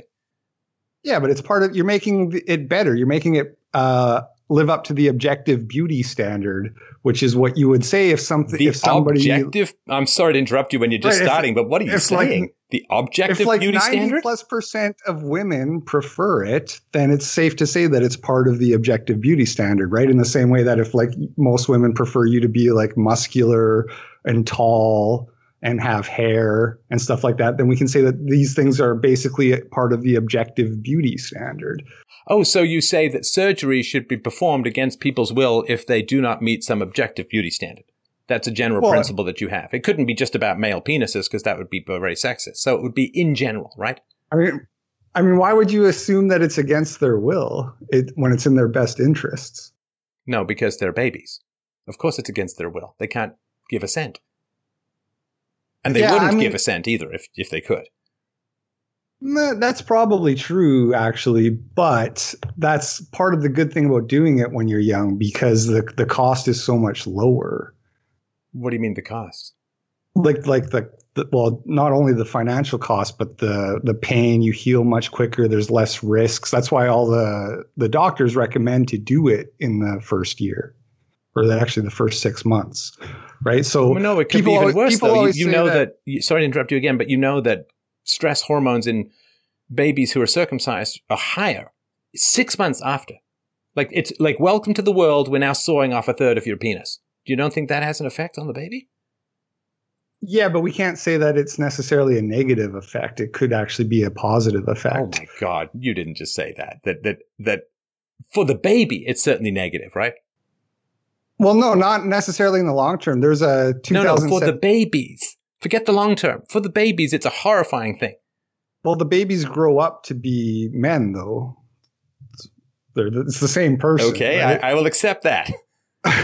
So they did a study in 2017 called Understanding Long-Term Effects of Infant Male Circumcision. They found that the men who were early childhood circumcised had more testosterone and less oxytocin. So they were lower in empathy, and that made them more self-reliant, independent, and non-affiliative. You know, I actually have a theory. Wait, I'm sorry. So the men who were circumcised ended up with less empathy? Yeah. And did they adjust that for ethnicity? Because testosterone levels and empathy are not equally distributed among the races, so it really depends who they tested. I don't see anything about race from what I've seen on the studies. Just something to look at.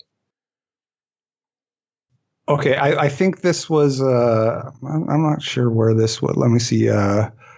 Aarhus University. Oh, Copenhagen. Okay, so it was done in Copenhagen, I guess. I have a theory about that, actually, which is that, like, you know, we have this pathological empathy in our society. This love of victim culture. And I think of this victim culture when I hear people whinging about circumcision. And in Europe, they don't circumcise, commonly. And then they got all these Muslims coming in who are circumcised, raping their women.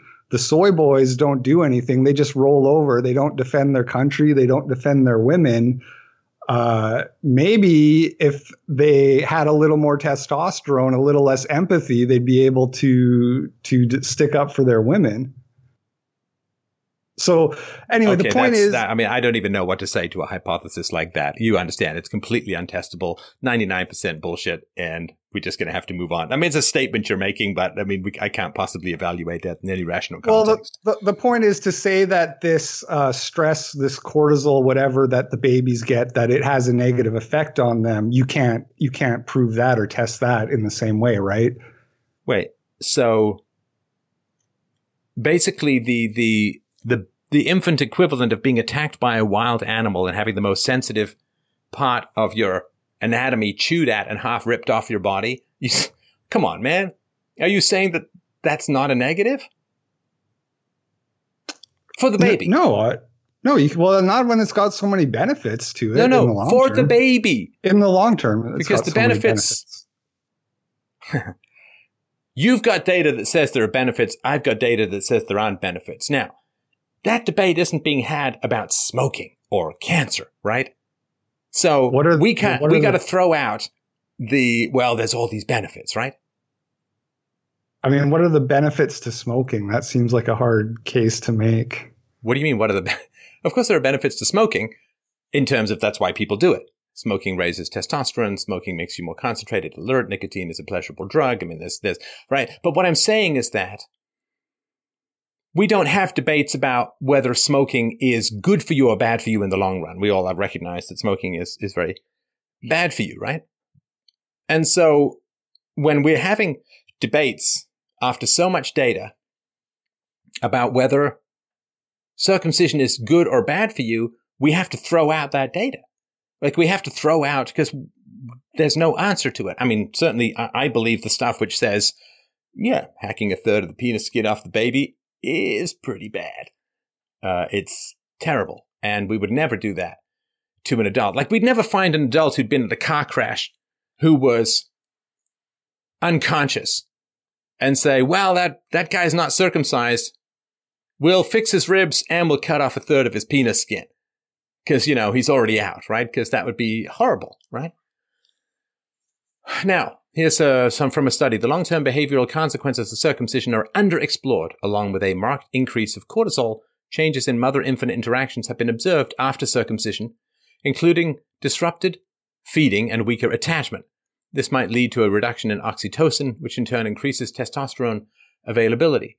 The present research aims to investigate the long-term effects of early infant male circumcision on the adult man. We hypothesize that circumcision might lead to an enhanced male endocrine configuration characterized by low oxytocin and high testosterone levels. I think this is in support to what you're saying, that there's higher testosterone levels among. And look, I have no doubt that brutalizing people can produce people with less empathy. And of course, isn't that the whole point of basic training? At least how it used to be done in the army? Yeah, if you brutalize people, you can make them pretty cold-hearted. In which case, why don't we just beat children every day? Why don't we just kill their pets in front of them? Like, why don't we just commit all kinds of abuse on children in order to toughen them up? Why would it just be limited to something like circumcision, right? That's not a particularly good argument because we could achieve that so many other ways that wouldn't involve this kind of stuff, right? Right, but and I'm in favor of improved anesthetics and whatever they can do to make it easier on the baby. But the point is that that's not the reason. You're not doing it to raise the man's testosterone or whatever. You're doing it so they can be circumcised, so they can have a nice, good sex life with a clean penis and all that. Please their partner, less chance of getting AIDS and everything. And then this is really just the testosterone thing. That's just a counter to the idea that this is like having some long-term negative psychological effect. You can't really say that it is having a long-term negative psychological effect. Also, I just wanted to say before I forget that when you were talking before, you mentioned that there's like thousands of nerve endings in the penis and that 1 in 11,000 babies who are circumcised die. I don't know where you got that 1 in 11,000 number from. I haven't heard that before, but I know that the thousands of nerve endings in the penis, that's like a anti-circumcision myth that you can't verify with any study. What do you mean?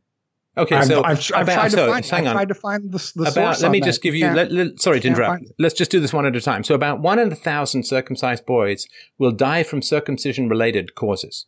1 in 1,000? Yes. So the no, 1 in 11,000. Even that, I don't know. Hang on. Let me finish. Yeah, right. You asked for the source. The source is D. Bollinger, Bollinger. The article is Lost Boys, an estimate of U.S. circumcision-related infant deaths. This is from Thymos J. Boyhood Studies, 2010, pages 78 to 90. And again, you can go to circumcisiondebate.org. It is reference number 17.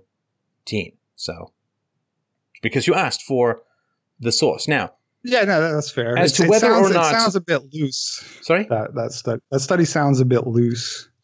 It sounds a bit loose. Right? That's your rebuttal. It sounds a bit loose. It sounds a bit like it has a slightly infused Spanish kind of musk to me. So let's move on to that because I don't know what sounds like. It's not really an argument. Hey, if you find that the study is not good, then let me know and we'll put out a correction or an update or whatever. But as far as are you removing or disrupting nerve endings when you slice off a third of the penis skin? Well, of course you are. That's like axiomatic.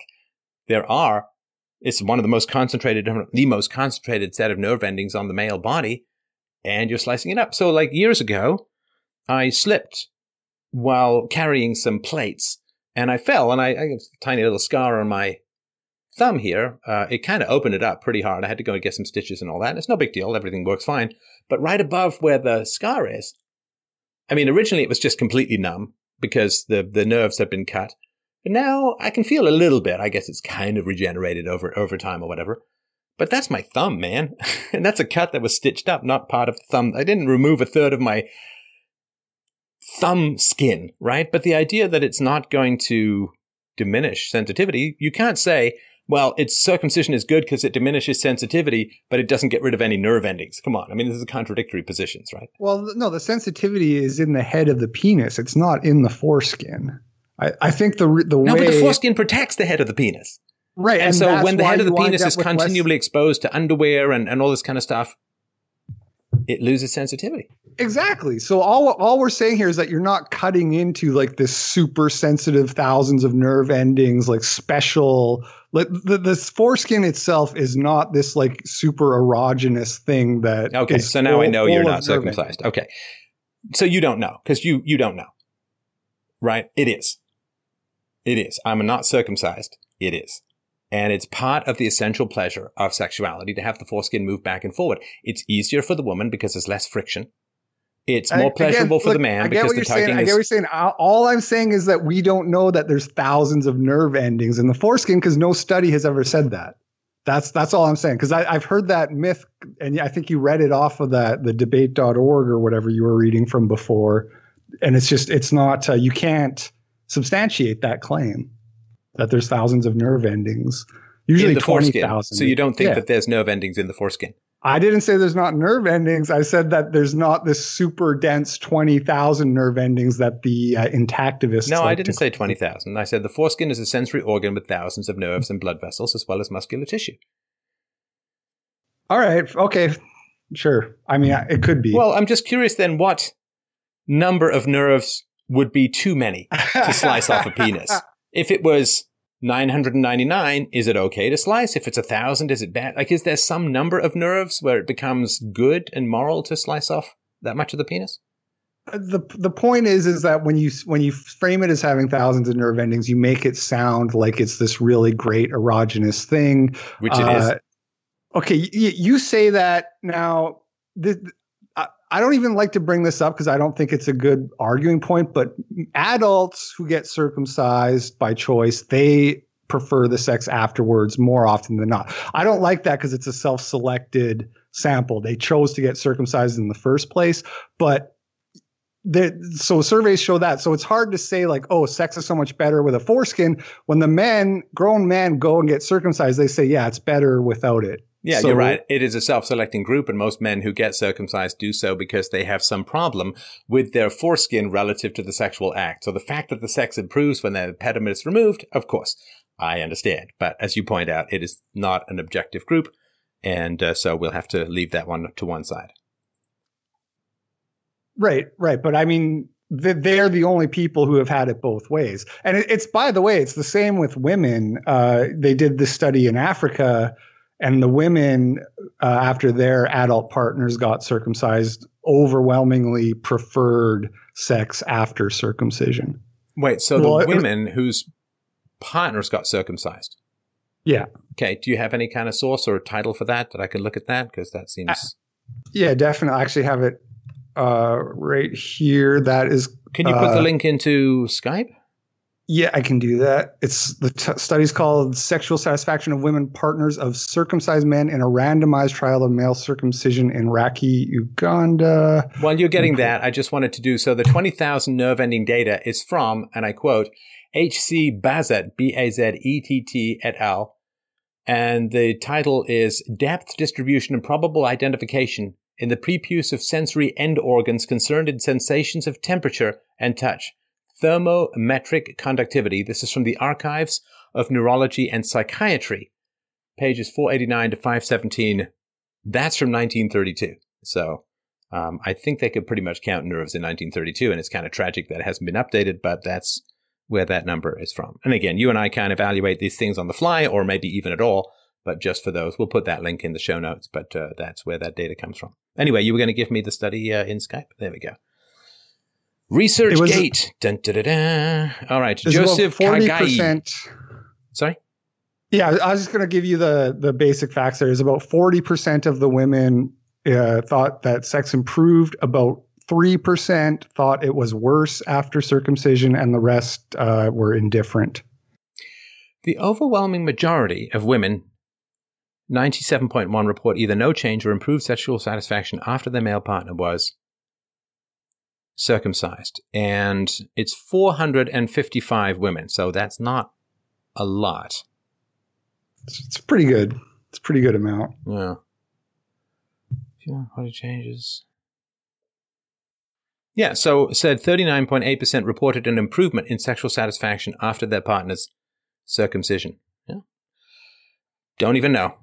Again, I can't dismiss it because, I can't evaluate it one way or another. But again, I would say that if you're with a woman who is happier after your penis has been hacked up, that's a pretty cold-hearted woman, right? But I mean, is it like is a guy allowed to like want his woman to get breast implants if she doesn't have big breasts? Like, is a guy allowed to? You're allowed to want anything. Is it particularly good to say to a woman, "I want you to go to get like beach volleyballs inserted under your tit skin because I like big boobs that don't bounce"? I mean, yeah, I guess you can ask anything you want, but it's cold-hearted. It's cold-hearted to say to your woman, "You're not sexy enough for me unless you have breast implants." That is cold. That's mechanical. That's physical. You know, if you want your sexual partner to enjoy sex with you more, get better at sex. You know, read up a little, read some Kama Sutra, figure out some X, Y's, and Z's. You know, you can find ways to get better at sex. Be better at communicating about sex. Ask what she likes. Tell her what you like. Figure out what works for you. There's lots of ways to get better at sex that don't involve a little hacksaw. Yeah, I mean, I agree. Like I said, I don't think that this is like a crucial thing that I wouldn't recommend for men to get circumcised because I think that the risks and the recovery time for adults and everything, it doesn't make it worth it unless you have a medical reason. But I just think that like for babies, it's a little snip. They heal in a couple days and then they're good to go and they have these benefits. It just seems like a reasonable thing. And the last thing I'm pretty much got all my points out here. The last thing I want to say about it is that part of my problem with this conversation is that the way people who do choose to circumcise their sons get characterized as benevolent. You use the term disposable males, like, oh, we're doing this because you're disposable, because we don't care about you. I see it as something you would do because you view it in their best interests. So then they should make that decision for themselves as adults. You can't say, I'm going to make this decision for you because it is irreversible. And 1 in 11,000 are going to die. I've had a call with a guy some months ago whose penis was destroyed by a botched circumcision. Completely, his life was destroyed. His life was destroyed. And if this means to avoid that kind of risk, to avoid that exertion and assertion of power, to say to a man, we must hack away at your genitals so that women might like them a little better to look at? Excuse me, a male penis is not a piece of art. Yeah, but if they like it better, they're more likely to put it in their mouth, Stefan. No, you find a woman who has empathy and doesn't want to see a penis that's been mutilated. You sound like an idealist, you know. Oh, you don't have to do not this. An argument. It's an edge. I'm saying you're going to have an edge as a second here. I'm sorry to interrupt because we're not having an argument. You're just making names, right? So here's something interesting regarding that circumcision. Now, I'm always a little bit concerned when women's opinions in Uganda are asked because I'm not sure that they have a huge amount of independence, right? So here's something that's interesting. Let's see here. In each of the above examples, the outcome may have been assisted by the Jewish and Muslim communities who vigorously and publicly opposed attempted bans on circumcision, arguing that anti-Semitic and anti-Islamic bias was responsible. Sorry, what are we talking about right now? The study about Uganda and sexual satisfaction increased, right, after circumcision. So you're saying that Jews and Muslims hacked the study? Is that? No. What I'm saying is that, I don't know, if you have, let's say, a Muslim husband in Uganda, and you don't have a lot of, say, independence or female rights or choices, and you live in a society where wife beating is pretty common, I'm just wondering if she's entirely free. It's not a rebuttal. I'm just saying it's... My understanding is that the reason they're getting circumcised as males is because circumcision wasn't really common in that culture. But this initiative that the West has been pushing to fight the AIDS epidemic. Yeah, I get it. No, I get it. So, but they don't want. So I'm not sure that Islam is a huge factor in the results of that study. You'd have to make a little bit more of a connection. I'm just reading a comment. I'm just putting out a comment that says the outcome may have been assisted by the Jewish and Muslim communities who vigorously and publicly opposed attempted bans, I assume, on circumcision, saying that it's anti-Semitic and anti-Islamic. So I just pointing it out. It's not absolutely an argument. I'm just saying that it is, it is a possibility. Now, you don't have the right to remove healthy tissue from babies. You don't have the right. You don't have the right to remove healthy tissue from female babies or male babies. You don't have the right to remove breasts or teeth or labias or you name it. You don't have the right to remove a circumcision. You don't have the right to remove toes because you might stub your toe or get toe cancer. You just you don't have the right for preventative medicine to destroy healthy skin and healthy nerve endings because of the possibility of something in the future. And excuse me, I don't want to have anything to do with a woman who would rather that I be hacked. Like, I'm sorry. If that's the price, it's like, no, I don't want a woman like that. I'm sorry. Like, I don't want a woman who says, well, my aesthetic preference is much more important than your bodily integrity. It's like, to hell with you, woman. Go find some guy who's been hacked and say, well, that's prettier to me because you got the heart of an ice age. You know, there are a few women out there for whom it's a deal breaker, but I think for most, right? But I'm saying for most women, it's probably a preference, and that's 90% of women. So again, this is why I say you sound like an idealist because you're saying you're asking me to go against my entire life experience with the data I haven't even seen the source of, so it's not going to work. Well, that's a study from 1978 where they just an American study where the women 90+% said that they preferred circumcised. So you're saying that you should just reduce. All right, let's have a look. What's the source? Oh, I don't have that. I thought that was like kind of common knowledge. All right, hang on. 90% of women prefer.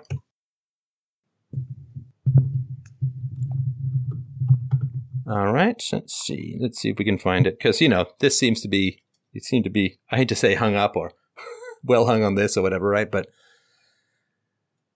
let's see here. Yes, Iowa City, Paul Williams, MD, Marvel Williams, women's preference in penile circumcision in sexual partners is the name of the study. What's the name of the study here? I'm linking it on Skype right now. Good, thanks. There you go.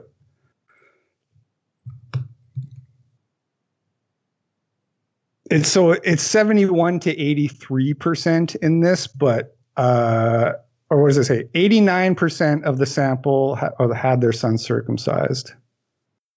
Let's see here. Regardless of maternal choice or attractive. Okay, of 145 new mothers of sons responding to this survey. So this is not a blind survey. Yeah, that's true. Yeah. Okay, so this is mothers who are responding. In other words, we assume it's mothers who've had their children or their sons circumcised, right? Yeah, 89% of the sample had their sons circumcised. So yeah, well, I mean, it's America in the 70s, so it was very. No, it says 2015. Right? No, it was published online 2015. Yeah, it's the date should be on here somewhere, but I remember it being like 77 or 88. There, it's up at the top, volume 14, 1988, Journal of. So 88. So 30 years ago. Still more common. So 30 years ago. Mm-hmm. And this is not about women. This is about moms, right? And this is moms who have voluntarily chosen to respond to this survey. The vast majority, almost 9 out of 10, had their sons circumcised. So this is in no way, shape, or form an objective study.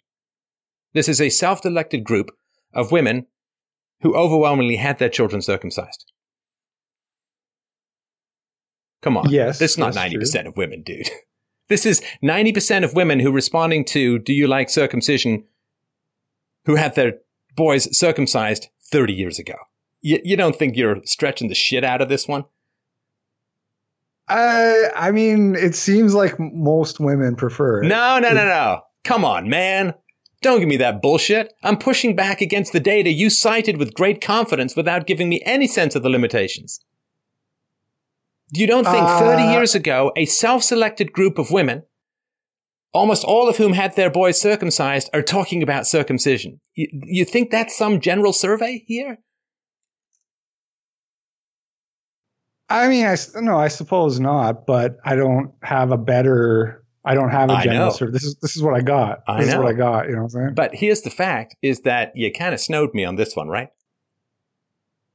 Did you know the limitation? Did you know the limitations of this, or did you just skim it and say, "Oh, it's all right"? First of Yeah, I all, you knew. said I- 90%, and it's actually 71 to 83%. So you bullshitted me on that. You said 90%, and Okay, it's yeah, actually but- 71 to 83%. You didn't tell me it was decades old, and you didn't tell me it was women who self-selected, and that most of those women had their boys circumcised. Of course, women who get their boys circumcised prefer a circumcised penis for whatever weird reason, or maybe it's whatever, right? Of course. Of course. It's like saying, well, you had your children circumcised. Do you approve of circumcision? Wow, 100% of the people I asked approve of circumcision. I mean, this is not a study. Well, they say why they preferred and stuff like that. But the reason I said 90% was because I believe that's what it was for oral sex in the actual. I've seen it won't open here. You have to have access, but I've seen it. I've read it somewhere else, and they showed like the answers to each question, and for oral sex, it was like 90%. That's the big one. Again, that's when you're circumcising your son. What you're doing is you're promising them a future of better blowjobs. Okay, hang on. Even among women having sexual experience only with uncircumcised partners, half preferred uncircumcised penises for sexual partners. Yes, half preferred uncircumcised penises for sexual partners. Yeah. Well, that wasn't the data you gave me. Half. You said 90% prefer circumcised. First of all, the study says 71 to 83%, and you never mentioned that half of these women preferred uncircumcised penises for sexual partners. That's among the women with only experience with them. So they've never tried circumcised. I know. And they still, I'm just saying, half preferred uncircumcised penises, which means that half of them don't want a circumcised penis. Half. But they've never tried it. I don't care. I've never tried being hit by a train. That doesn't mean I'm 50% likely to do it. Stefan, 71% to 83% preferred circumcised penises for each sexual activity listed. It's not half. It's 71 Read to further 83. down. Even among women having sexual experience with uncircumcised partners, only half preferred uncircumcised penises for sexual partners. Right. The ones who haven't experienced the circumcised. But the total of 145 women surveyed was 71 to 83%. And you understand, when you say 90% of women, and it turns out to be 71 to 83% of 145 of self-selected women who had their kids circumcised, that's a bullshit correlation to make, and it's highly irresponsible for you to spread that information. Highly irresponsible. Because you're getting kids' penises hacked up by spreading bullshit numbers like this, man. This is highly irresponsible.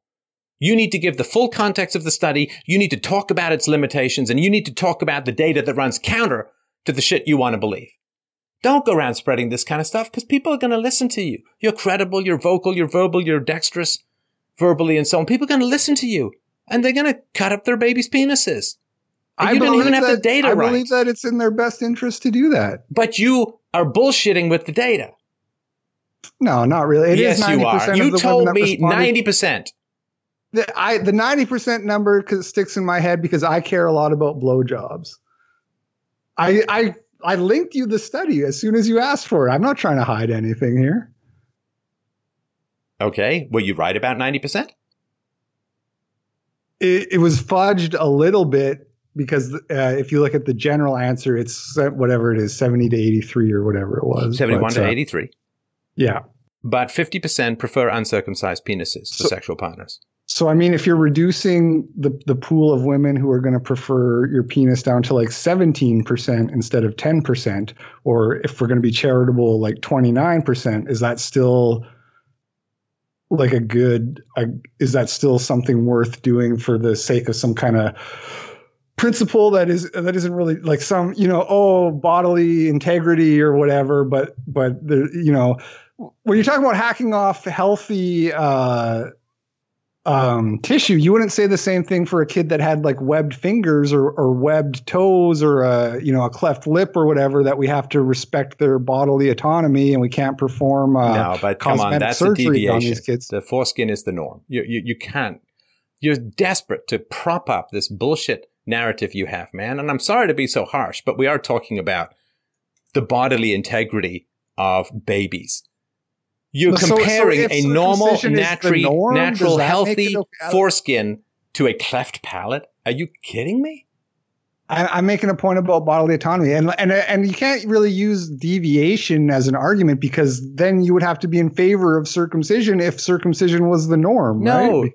the deviation is hacking off part of the body, right? Right, but I'm saying The norm is to be born with a foreskin.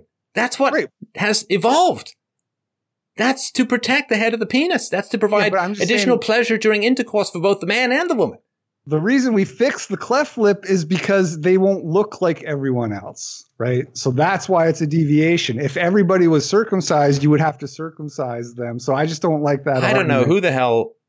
I mean, you hear all these stories. Well, you're going to look different in the locker room. No guy is going to look at another guy's penis in the locker room. Well, very few. And if they do, they're going to keep it to themselves. Never that's had a true. problem. Never I had a agree. comment. Never had a complaint. Never had a hesitation. It's all made up nonsense. Yeah, I mean, you're in Canada too, and it's where it's less common. So I don't think that. But no, I agree. I'm not saying that you should do it so that they look the same in the locker room. I agree that that's a silly argument. I was just making a point about deviation and all that. That if you were going to use that as an argument, it seems like you would have to be in favor of it if it was the norm. No, Because but there are just specific arguing- issues that arise out of something like a cleft palate, right? Yeah, there So can be you more have serious trouble eating complications, yeah. as a baby, yeah. right? You can't Yeah. suck properly. The roof of the mouth is not fully formed. You get ear infections. You get hearing loss. You can get speech Yeah, and no, language I know, delay I know. because the I'm opening of talking the about- hang I'm on. talking about a minor- You brought up this shit. Let me respond. Right, so speech and language delay, the opening of the roof of the mouth and the lip muscle function may be decreased, can lead to a delay in speech or abnormal speech. As a result of these abnormalities, teeth may not develop normally. Orthodontic treatment may be required. So, yeah, the baby can half starve to death, get ear infections, hearing loss, speech and language delay, and massive dental problems.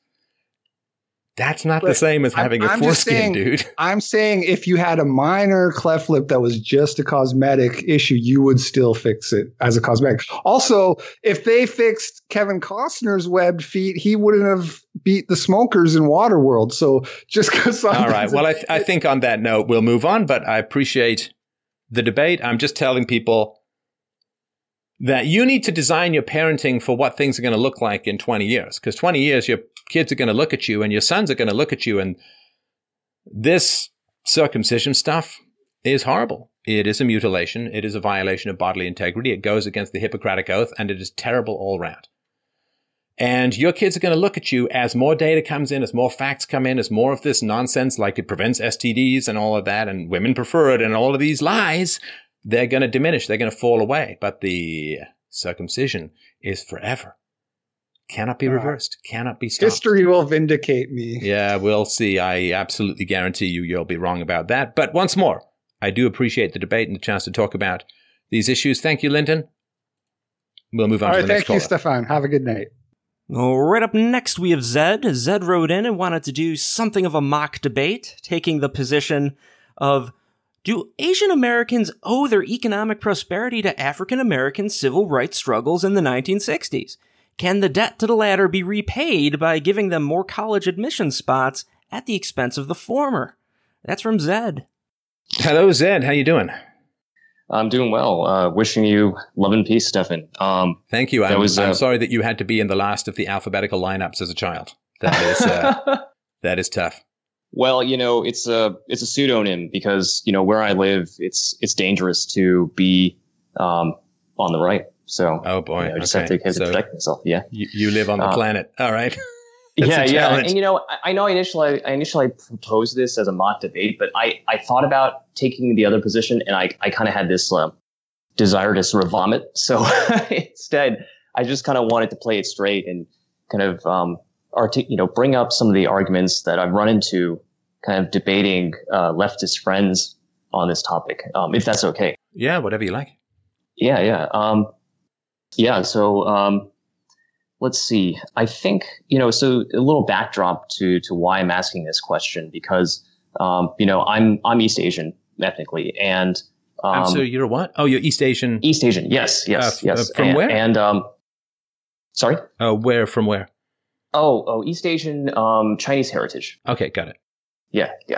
And so, the common question that comes up among friends, well, if there is systemic racism, why are East Asian and Jews, on average, more prosperous than whites, right? Well, and also indigenous or Native Americans are also wealthier than whites on average. I did Casino, not know that. Ka-ching. Well, and treaties and welfare and you name it. Right. Yeah, and I'd say that the East Asian community is fairly there's a left leaning contingent. There's also a right leaning contingent as well, and I'm more on the right. The people I debate with are more on the left, and the East Asians on the left, they'll complain about racism from whites, or there's this bamboo ceiling that we're facing in our careers, and we have to somehow address that. Hang on, Zed. Sorry to interrupt you. I'm getting a clicking. Oh, and if there's, one thing I will not accept from an East Asian, it's problems with technology. Like I've got to go with the cliche. I can't have that. Yeah, no problem. Just if you can hold the mic still or something, that'd be great. Sure. Can you hear me now here? Yeah, it's great. Excellent. Yeah. So the East Asians on the left, they all complain about racism from whites, or the bamboo ceiling that they're facing in their careers. And then, of course, for folks like me on the right, I was like, well, okay, yeah, you may encounter some racism in your life, but you have to watch out for the really pernicious racism that can affect your career, like getting into universities and those kinds of situations. Oh, you mean like the affirmative action for blacks that diminishes East Asian opportunities in higher education? Right. Yeah. Like what's happening, with Harvard and the situation involving that lawsuit, where the personality traits of Asians were marked lower by the back office admissions people, even when the people who actually did the interviews were giving Asians reasonable marks, high marks on those subjective traits. Yeah. Of course, admissions should be neutralized by race and by gender. Of course, you should be given a number, and admissions should be neutralized by race and by gender. But of course, people don't want to do that because that would reveal the IQ differences and you name it, right? And it would be tougher. So of course, everybody wants to start fudging stuff because, again, they consider all group differences to be the result of bigotry. Yeah, and this sort of this desire by the left to kind of play with the numbers here, that kind of shows up also recently, where I think Mayor de Blasio of New York City wanted to get rid of or diminish the role of the admissions test for the elite public schools. Of course, yeah, absolutely. Because what is that? Because if they only rely on that is essentially that is a IQ test in the end, right? Well, they should just do an IQ test. Forget everything else. They should just do an IQ test and then bypass university and go work for someone, because it's all, the IQ is all that really matters. The G, IQ and personality, intelligence and personality as a whole is what matters. Yeah. So that's sort of, East Asians on the right, they're wary of that.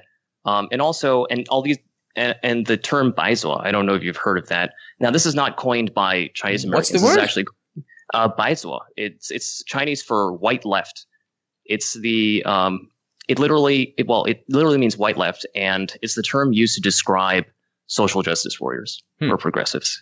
Yeah. And this term was coined by the Chinese internet, because actually in mainland China, there's actually a lot of Chinese netizens who are really kind of pro-Trump, and they appreciate his lack of political correctness, and they'll mock the Baizuo in the United States for holding such ridiculous positions or freaking out about what's going on in the country. So right. Yeah. And in what way do they view whites? And again, I know we're talking in generalities. It's not all East Asians, of course. But those who do, what do they say is the issue with whites? Why do they perceive whites would be racist, and how does it manifest?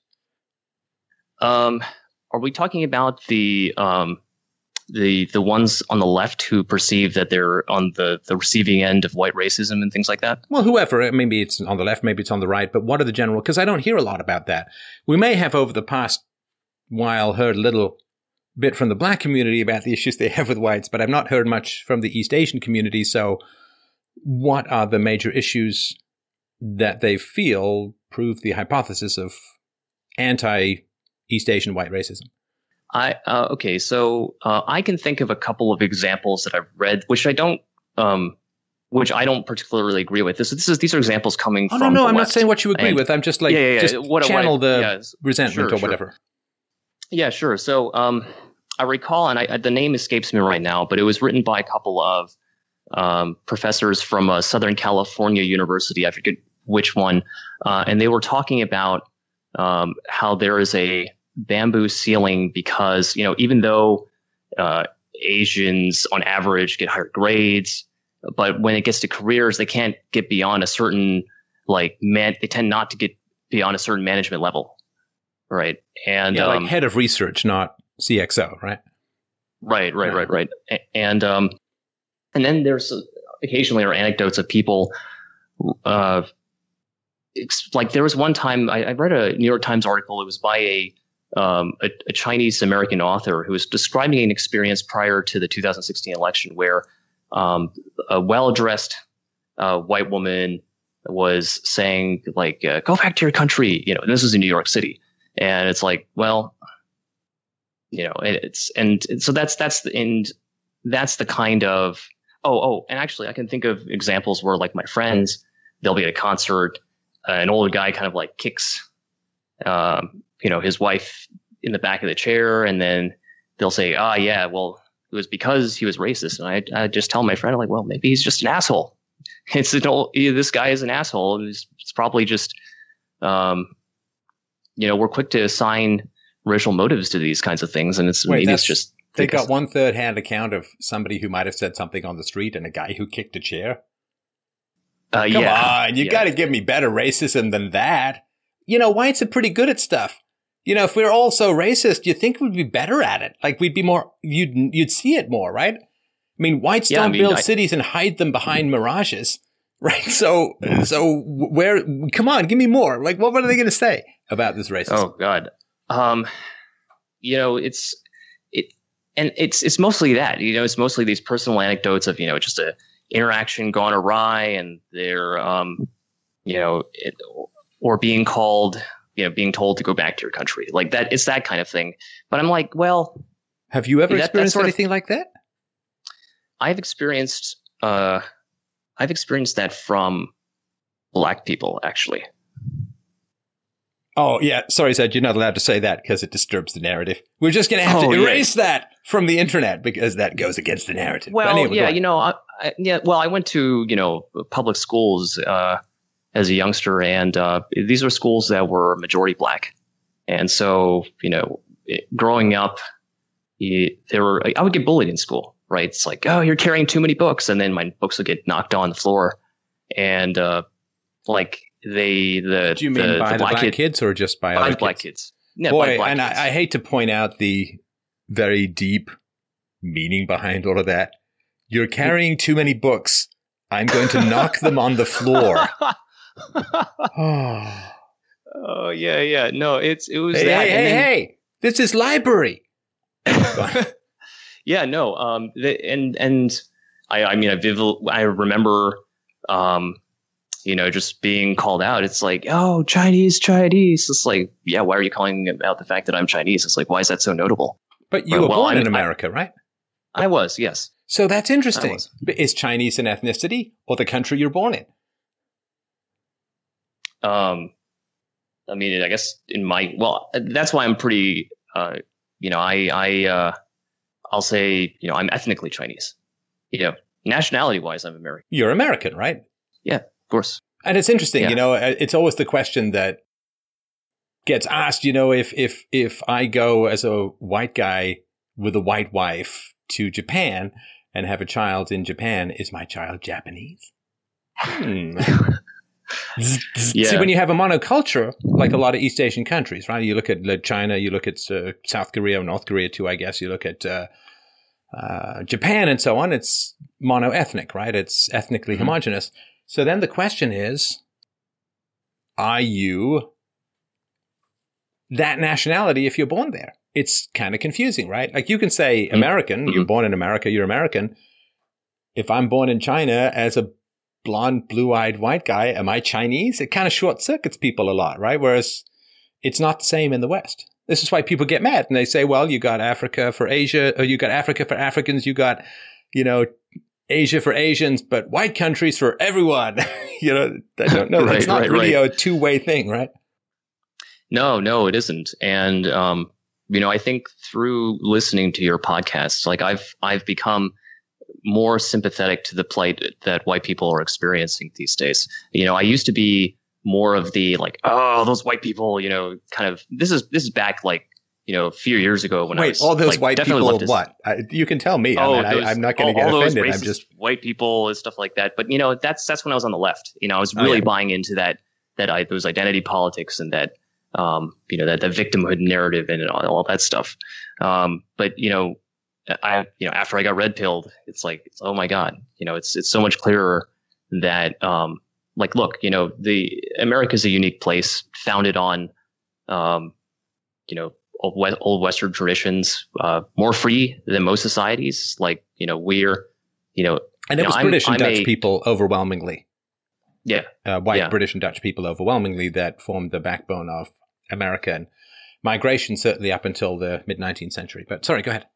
Yeah. And they created a society that it's pretty nice to live in, right? Like, it's better than my immediate ancestors getting killed in communist China. It's the best. And we simply know that from the footprints, like which way are the footprints going. Some of it's the best because of freedom, and some of it's the best because of lack of freedom for like people who can come squat on welfare and so on. But anyway, go on. Yeah, absolutely. So this brings me back to what were we just talking about? So the racism I experienced was from other ethnicities, right? I personally didn't experience much, racism from white people. I mean, you might get questions like, "Oh, are you Chinese or Japanese or what?" But that's curiosity. That's not racism. Yeah, and I think, and people who ask me where I'm born, I mean, I have an accent, well, you have a particular physiology on your face, I mean, people are going to be curious. Doesn't mean that they think any less of you. It's interest, hey, Steph, where's your accent from? Hey, Zed, where's your ethnicity from? It's a conversation, exactly.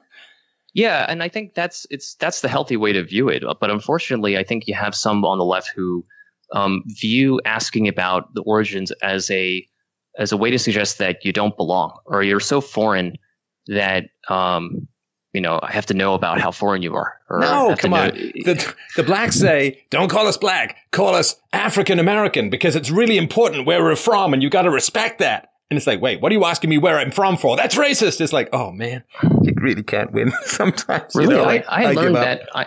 I kind of learned the opposite, that black people preferred to be called black. I mean, maybe I heard it from somewhere else, but it's just more straightforward. I mean, you're not going to say to Nigerian that immigrates to America, it's like, oh, you're African American. It's like, no, I'm African. Right. Oh, right. So, right. Yeah. Like that kind of zooming back kind of at 10,000 feet, among East Asians, there are those on the left, there's those on the right. And the question of, and really this is really getting to the question of college admissions as well. And, the fundamental question, and this goes back to the original question, do Asian Americans owe their economic prosperity to the African Americans' struggle in the civil rights movement? Nope. And can that debt be, and can the debt to the latter be repaid by giving them more college admission spots? And we can break that down a little further. But first, I wanted to pose a riddle to you that has been posed to me by some of my leftist friends. Well, it's a hypothetical scenario. Okay. Let's say you've got, you have to fill one last admission spot for your university, and you've got two candidates with the same measurables, same test scores, same grades, same types of extracurricular activities. But one is white, but the people to fill it, where one is a white man, the other is an underrepresented minority. So who do you admit? The choices are A, the white man, or B, the underrepresented minority? So what would your answer be to that? Well, I call bullshit on the whole question. First of all, it's saying that everyone's exactly like the same. Like they're completely identical, which is impossible. It's impossible for two people to be, even identical twins are different, right? So it's impossible for two people to be completely identical. But even if we say that they're completely identical, you do it in a racially blind way, which is you flip a coin. Or if you really want to punish the black person, you put the black person in college. And if you really want to punish the Asian person, you put the Asian person in college so that they can get a lot of useless indoctrination and end up massively in debt for economically useless degrees. Worse than economically useless, economically negative degrees. So, no, I don't think that the question is even valid. It's one of these ridiculous, you're hanging from a flagpole, you kick in the window. Oh, so you don't respect property rights. And it's like this, you're the last person on a lifeboat and there's only one squid between you and the cat. These situations that never occur. People aren't worth it. And of course, the best thing to do is to anonymize by ethnicity and gender all applications so that you can't tell. I totally agree with your take on that. And the thing is, like, when I got that question, like I was offended because I was being presented with a false choice. And I thought, well, why not admit both, right? Because if you're in a real life, university, you've got a little flexibility. No, but at some point you can't admit everyone, right? True. So given that constraint, flip a coin was definitely one answer I proposed. They were not happy with that. And then my answer after that was, don't admit either of them, because they are this is the last ranking spot in the classes you're trying to fill. They're not as good as the others. You'll be fine without that last spot. So that was my final answer to that question. Right. Yeah. Well, here's the thing too. I mean, this is what people try and do is they try and reduce things down to these, I hate to say black and white momentary situations as if there's no continuity in human life. So let's say, as has been the case with affirmative action for blacks. Whoa, you're kind of breathing into my ear there. If you can just breathe out, make sure you're not giving me that rumble on the mic. But we know from affirmative action that blacks have been promoted into colleges where they can't succeed. And as you know, 40% of people who start college end up in debt, lives ruined, bombing out, never get their degree. I mean, it's a real disaster. And because blacks of less ability have been put into college, they're diluting the value of degrees for blacks as a whole, which means that even the vastly talented and brilliant blacks are lost in the shuffle of people who were there because of affirmative action. That means that smarter blacks recognize this as a problem and are tending to stay away from university because it's not worth it as much to them because they get mixed in with the employer who sees the black coming from a particular university and he sees an East Asian coming from that particular university. What's he going to do? Well, if it was objective, he'd say, well, they're both equally smart. They both got the same marks. But because of affirmative action, he's going to look at that black and he's going to look at the East Asian and he's going to say, well, I don't know. I know that the East Asian is probably better than average because he's been marked, the marks went down were artificially lowered. So he's super smart. The black he could be really talented, could be smarter than the East Asian. But if I had to bet money, the black could be there because of affirmative action. So who's he going to hire? See, this affirmative action is just this snapshot. Like there's no continuity in life. Like people don't make decisions based on trends. Employers are going to look at that and to be responsible to their investment, to their company, to their shareholders, to their employees, to their customers, they have to choose the best person. Putting underqualified people into a degree, especially if they're if it was all redheads, we've got to have this many redheads in a degree. And then you end up taking redheads who are less able and you kind of push them through and you mark them differently and you mark them up and then you push them out into the workforce. Well, now the talented redheads can't be distinguished from the less talented redheads, so redheads as a whole don't get hired. It's terrible for blacks, affirmative action. It's terrible. Well, I guess it's super great for the East Asians who get through because, they've gone through so many hurdles. It's quite something, right? So it's, if you have to hire someone to climb haul a whole bunch of stuff up a cliff, and you see one guy who went up the cliff in a balloon, and another guy who went up with a 20-pound weight on each arm, who's the stronger person, right? So it is terrible. So who should we admit? It's like, how about we just keep it neutral? And that gives the greatest benefit to the talented blacks and the greatest benefit to the talented and brilliant Hispanics.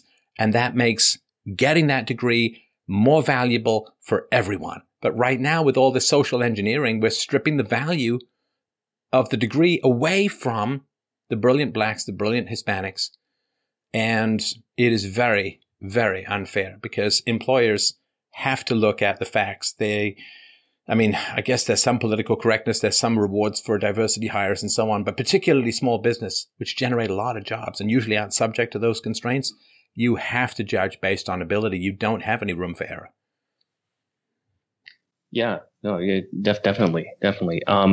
Another talking point that I got, or another example that's kind of foisted upon me in these debates is where they'll say, well, you've got this, University of New Hampshire. It's a super white university. We got to make it more diverse, and really that's code for got to make it less white. But then I have to tell them, like, well, okay, New Hampshire. Okay, so the University of New Hampshire has something like a student population of 80 to 90% white. All right, can you guess what the population of New Hampshire is? 80 to 90%. 93.9. Right. So whites are underrepresented.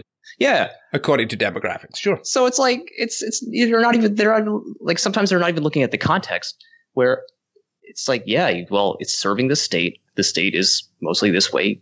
Wouldn't you expect it to be, reflecting? No, sorry to interrupt. No, I'm sorry. I wouldn't expect it to be representative because I understand normalized by IQ. So given that East Asians have a higher IQ than whites on average, I would expect there to be a higher proportion of East Asians, particularly in the fields where spatial reasoning, which is kind of your guys' specialty corner, so to speak, right? Where the spatial, like engineering, maybe some physics and so on, where the spatial reasoning stuff is really important. I would expect there to be fewer whites as a whole and more East Asians because I know what normalized by IQ means. Right.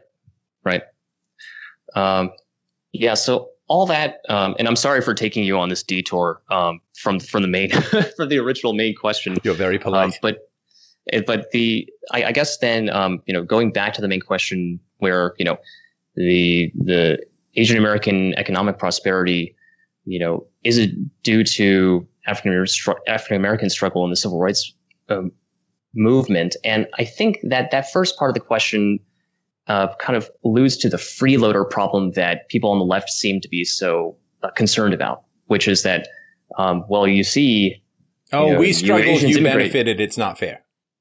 Yeah, exactly. And I wanted to see if there's a crisp way to address that. Well, if argument. The civil rights movement produces wealth, why aren't African Americans wealthy? The answer I would get would be, well, because systemic racism. Well, no, because systemic racism would be whites racist against all non-whites.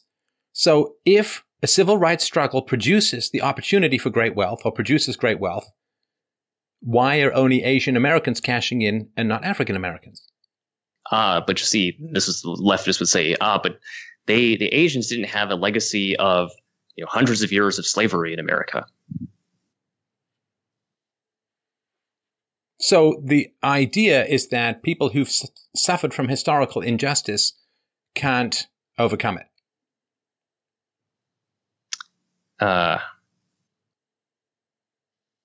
Did Asian Americans ever suffer any systemic injustice in America?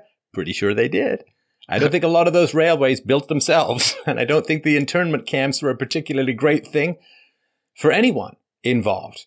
And if you look at historical injustice, you can look at the regular pogroms and beatings and expulsions and thefts and expropriations and imprisonment of Jews throughout Europe for the last couple thousand years, off and on.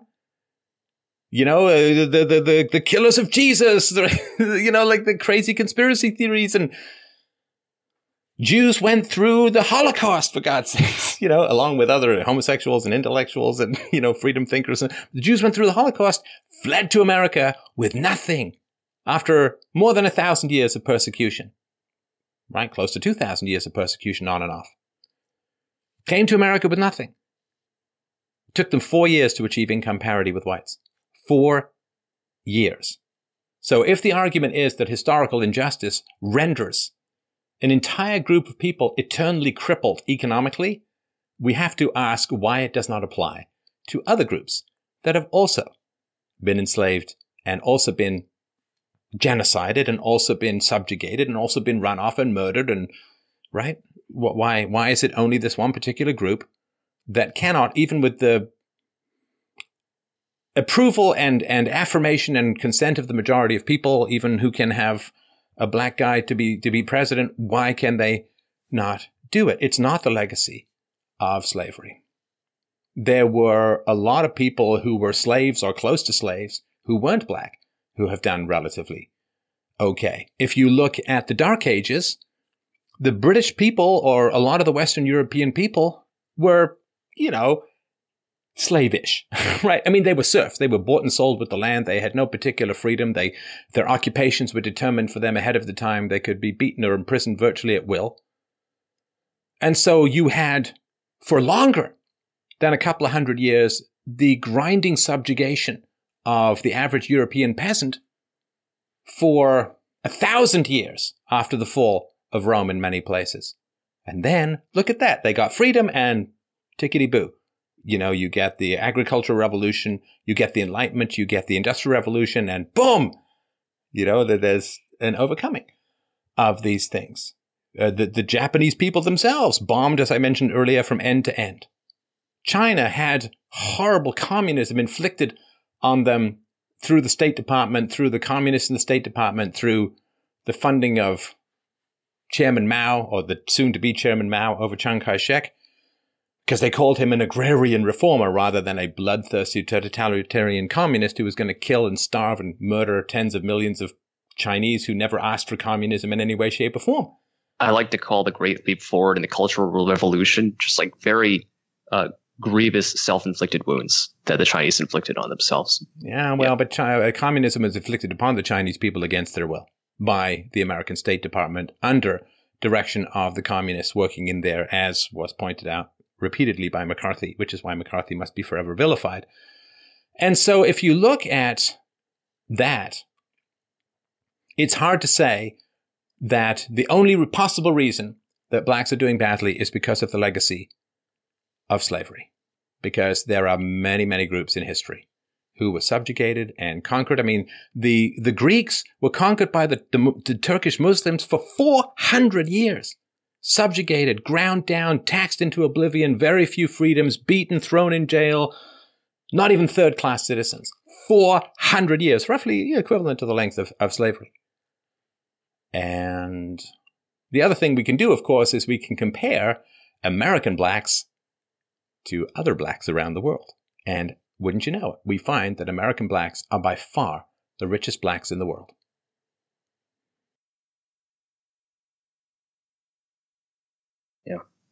Yeah. Well, and that kind of transitions me to the second part, which is that, could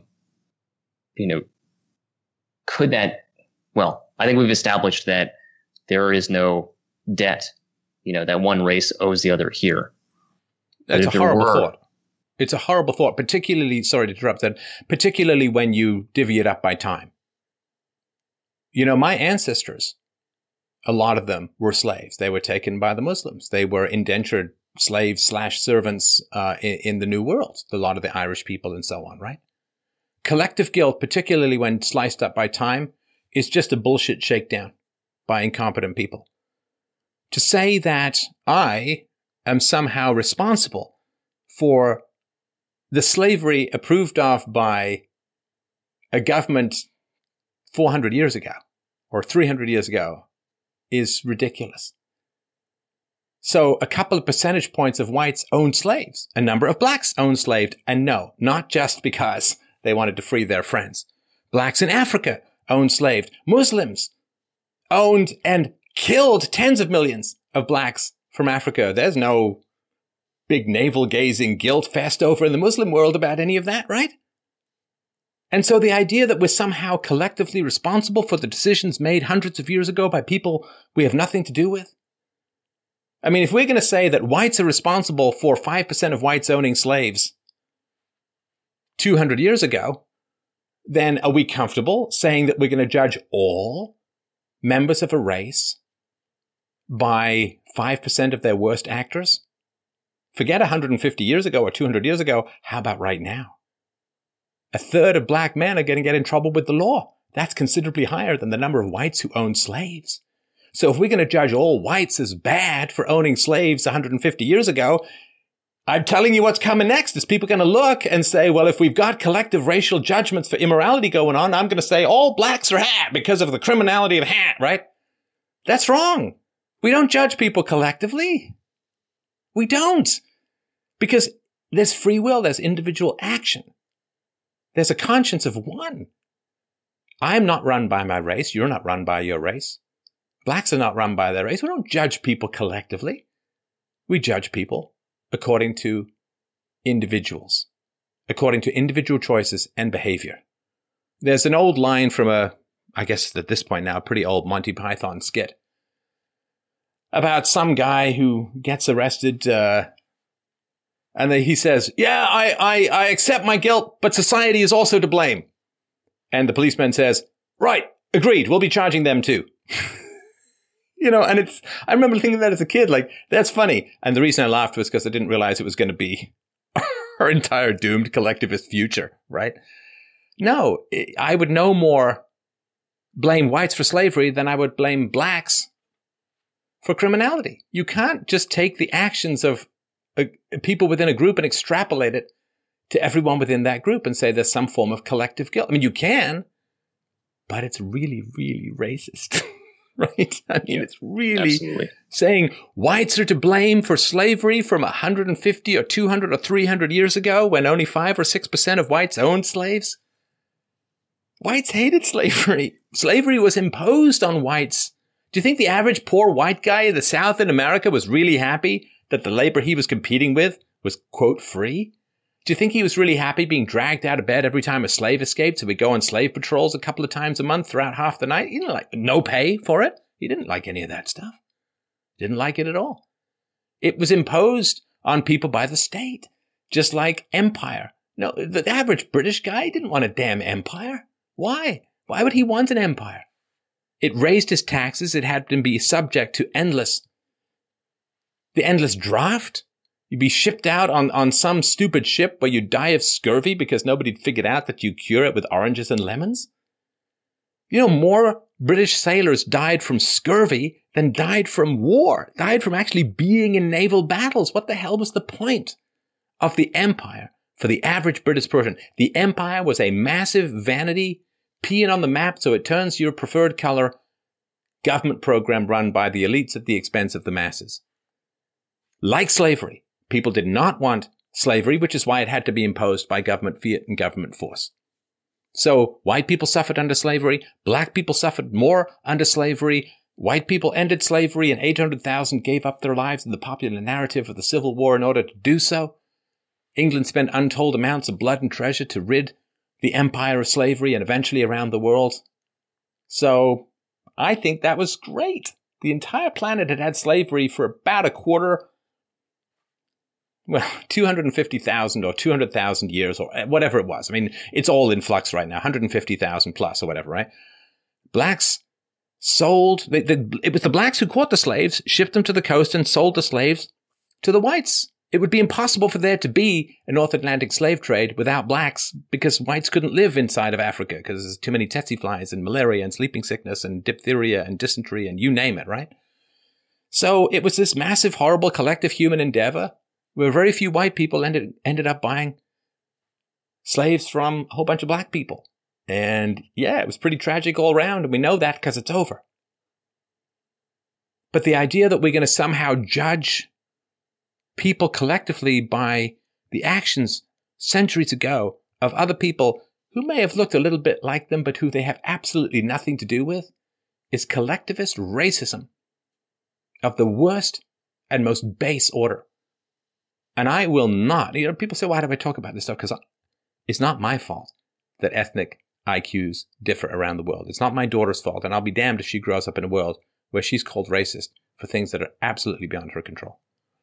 Yeah, and like what I'll say to my leftist friends as well, it's like, you're shit talking white people, but like, look, if we want to solve problems, like if disadvantages in certain communities, wouldn't you like to be white people to be part of the solution, like to help you, like rather than alienating them by like calling them racist, right?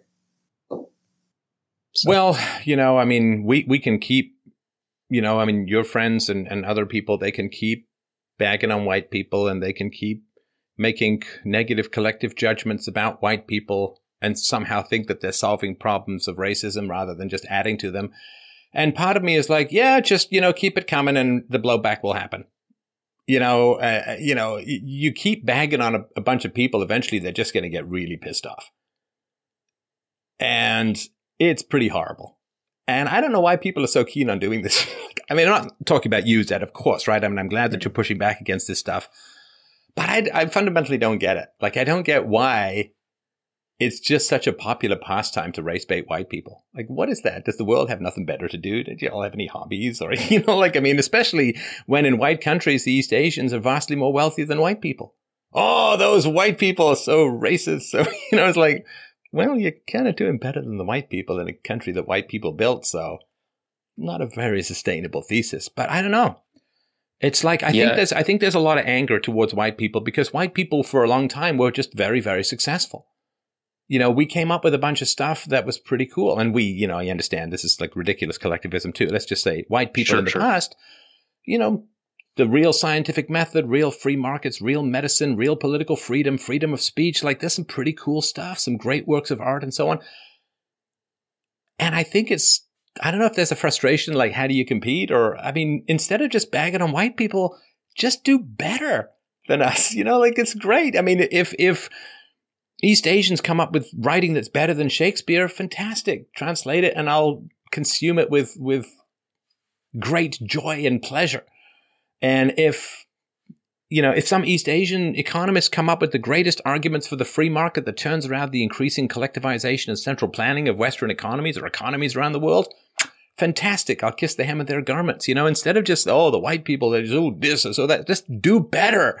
For God's sakes, do better and inspire everyone, including white people, to the grandeur and heights of your achievements. Just this like insulting people and complaining about people and having negative judgments about people. It's like, why? I can spend my time pouring contempt on pop music. Oh, it's so shallow and it's so terrible. It's like, shut up and write some songs, or just shut up. I think you've put your finger on it, or very close to it, which is that, if you're, and I'm mind reading, obviously, but like if things aren't going well in your own personal life, and there's this tendency to say like, well, it's because of these, because of the collective suffering that, say, East Asians suffered at the hands of European colonialism or something like that, right? And it's, no, I mean, like, let's be honest about it. The reason, and I had to think about this. I was thinking about this recently, and East Asians on average score a bit higher than white people on IQ tests, right? But Europeans, came up with free market philosophy, freedom of speech, science. They invented these things, right?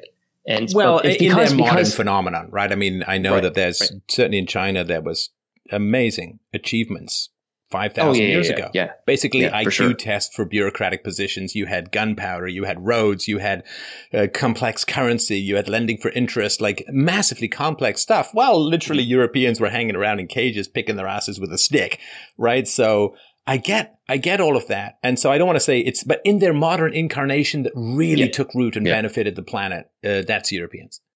Yeah. Thanks for bringing that up. Yeah. I mean, obviously, if you go back further in history, you can see that the different civilizations had their really fundamental contributions. I wouldn't have put my money on Europeans 3,000 years ago. I'll tell you that right now. Like, there's no money going on. These guys are going to do great. As soon as they figure out how to make fire, they're going to be all over that civilization stuff. Well, but I think it was that, the capacity to be self-critical allows you to get closer to the truth, especially in things like science. Right. Like, what my previous thinking was wrong. maybe it's this thing. And you got to fight like hell for what you believe in. And I do think that some stereotypes exist for a reason, and some of the East Asian, and I'm sorry to lump, this is a big collectivist argument, so it's, totally has limited value.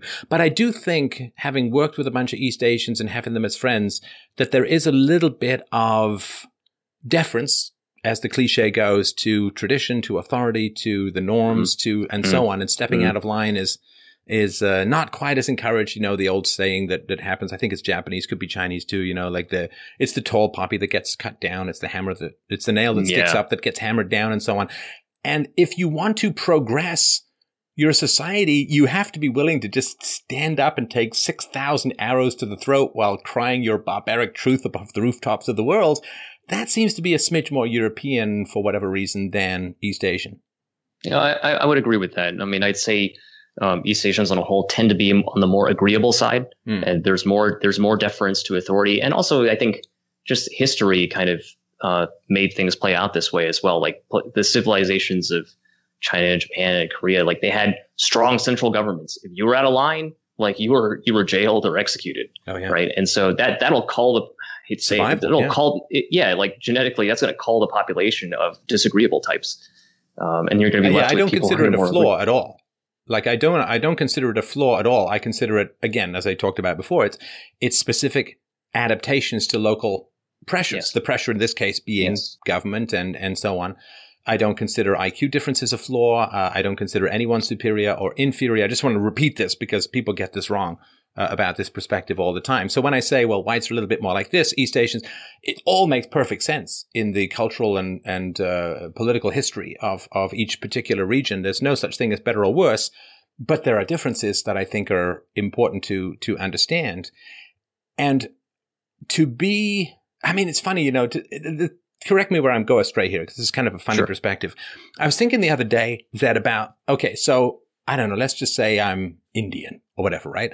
So I'm looking at white civilization and white culture and the white lands and white technology and white political structures and freedom of speech and all of the great gifts that Western structures have given to the world. And don't get me wrong, there's been terrible stuff too. The government's imperialism and the empire had some positive effects, but was not exactly an avoidance of the initiation of the use of force. Yep. And it is a great challenge because you have to say, there's stuff I really admire about Black culture. There's stuff that I hugely admire about Chinese culture.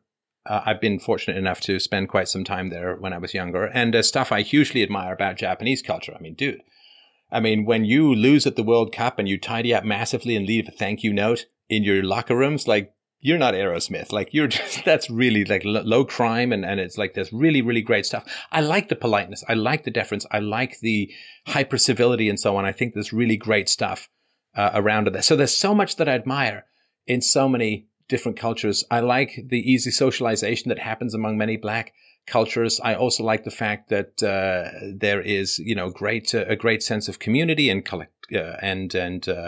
a great passion for music and like wonderful things that can happen in a wide variety of cultures. But I got to think, like, if I was not white and I'm looking at the achievements of sort of Western European culture just over the past couple hundred years, that's a bit of a challenge. I wonder what it's like to look at your own, say, ethnicity, your own culture, your own history and say, okay, where are we in the giving of gifts to the world? Where is my culture, my ethnicity, my history, my country, my tradition in the giving of gifts to the world? Now, my particular thought about that is to say, okay, well, start giving great gifts to the world, right? And another way to do it, though, to sort of level up, you can either level up by doing better or you can level up by pulling the other person down.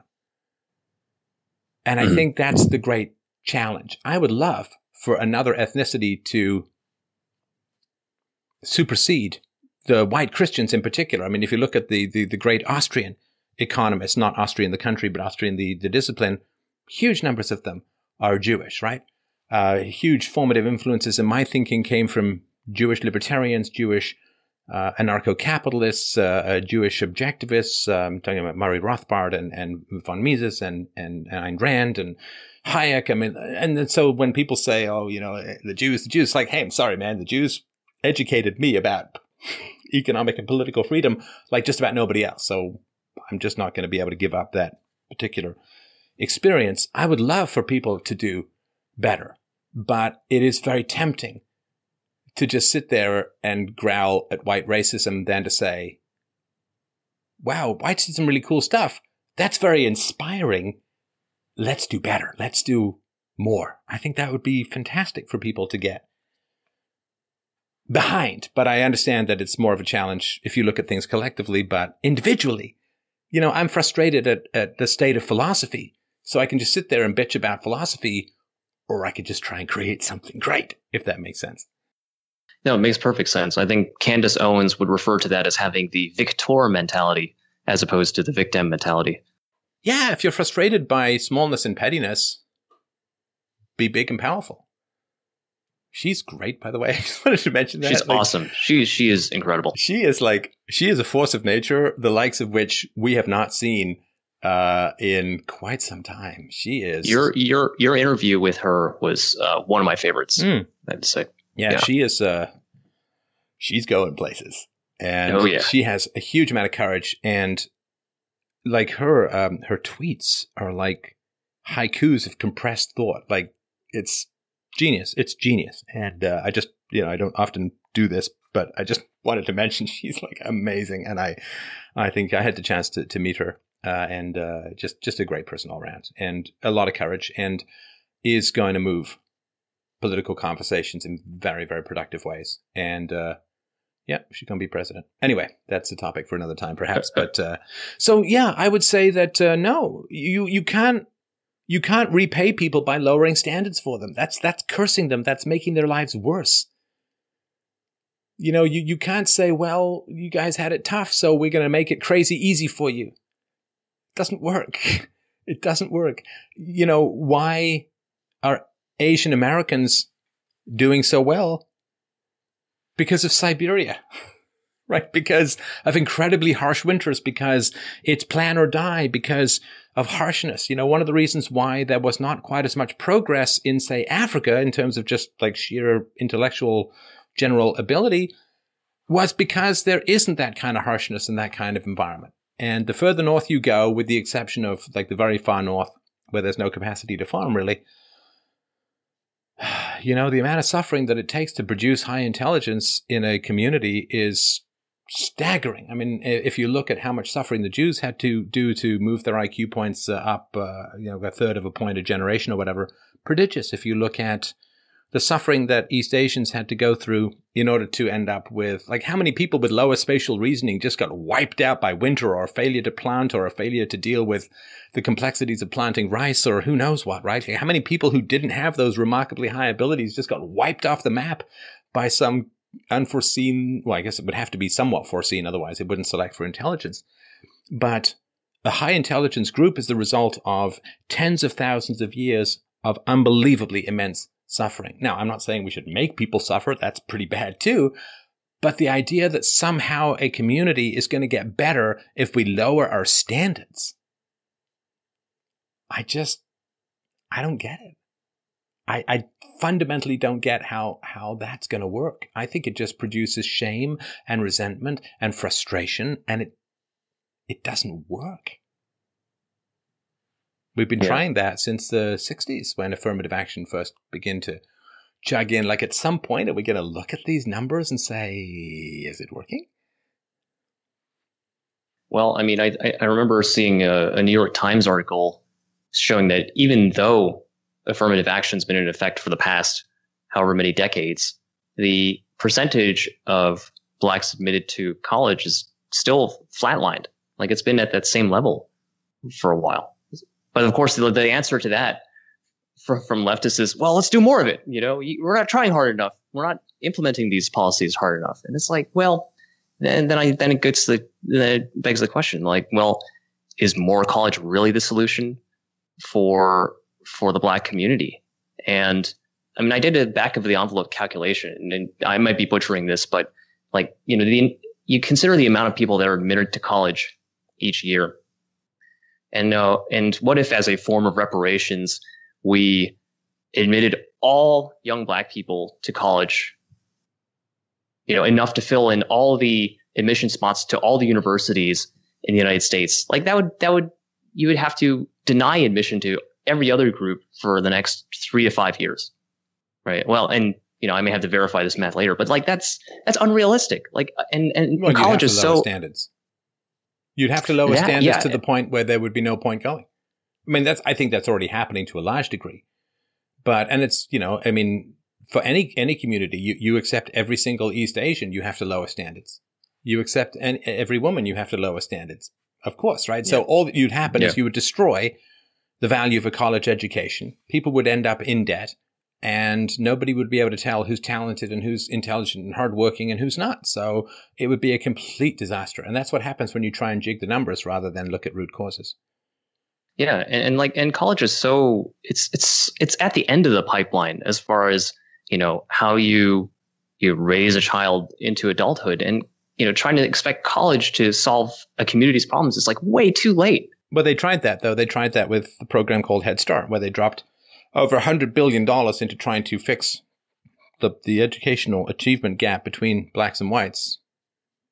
They just might as well have set fire to that money. I mean, it did no good whatsoever. And people say, well, let's try $200 billion. It's like, dudes, how about some diversity in your solutions as opposed to more money, more money, more money, more control, more control, more control. No, it's terrible. And that we're at the tail end. Like, people who are still talking about that stuff, to me, they're just like flat earthers. They're just like, that's so last century thinking, literally last century thinking. I mean, that's so 60, 70 years ago. And people are ready and ripe for new approaches and new solutions. And to me, people who like that's just very uncritical, uncreative, non-empirical thinking. And that falls into the life's too short category for me in terms of those conversations. Like, I'm just not. It doesn't work. It's doing the opposite of working, because right now the Black family has been further decayed, undermined, and virtually destroyed. And you have generations of people now who've been dependent on welfare, not just in the Black community, in the poor community as a whole. And you have massive amounts of general economic skills that have been lost along the way. You have the development of what's being called, you can check out the book by Perkins called The Welfare Trade, this employment-resistant personality. Impulsive, aggressive, doesn't show up on time, doesn't really figure out consequences very well, and wants the easy life of status and money without having to work for it, and so on. Employment-resistant personality. Well, personality is significantly genetic. So we have now really backed ourselves into a hell of a corner. And I still have great belief in the fertility and creativity of all humanity. But let's not pretend that the transition is going to be without challenges, because it ain't. Yeah, no. I think the point about finding new solutions is really important. And the thing is, give more. So when I presented that, like, you have to deny admissions to so many people for this many years. So the person said, well, yeah, just go ahead and do it. Like, it's like, let's suffer, like catastrophically for the next few years just to correct a perceived injustice. And but you just have to ask them, would you hire someone who came out of that kind of coerced educational environment? Mm-hmm. Just ask them. Right. Now, if they say, I absolutely would, well, then you don't need the environment. Just go hire them now and you'll be helping the Black community, right? Just go hire talented Blacks or whoever, right? But if they say, well, I wouldn't really be able to tell who'd earned the degree and who was there just for fulfilling numbers, it's like, exactly. So instead of just this wishful thinking, we'll jig the numbers and everything will magically resolve, just say, okay, well, let's say that we completely exclude Asian Americans and fill all their slots of Asian Americans with Blacks. Well, the Blacks are going to go into debt, right? And you're either going to lower the standards, again, just because you're taking everyone rather than specifically just because they're Blacks. But so you put Blacks into the college. They're going to get into debt. they're either going to flunk out a lot or you're going to have to lower the standards. If they flunk out, it means that you've basically just burdened them with a whole bunch of failure and a whole bunch of debt and a whole bunch of frustration. That's really harmful for them. Or you've lowered the standards to the point where no one's confident to hire the people who come out of that institution because they don't know what's happened to the standards. So what an incredibly destructive and horrible thing to do to the Black community.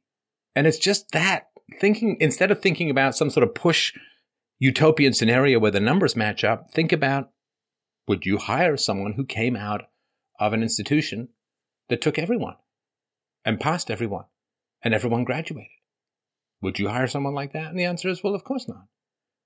It would be too dangerous. I mean, if you are an engineering company and you're going to hire a group from a university that has collapsed its standards and promoted, and well, you've got legal liability if stuff falls down, right? Like you've got compassion for people who might be driving across that bridge. You can't do it. Now you get some Black, Hispanic, I don't care, comes out of the same standards and does well. Beautiful, fantastic, talented, brilliant, hire away, enjoy, promote, like you're in good, safe hands. But when you start lowering standards for a group,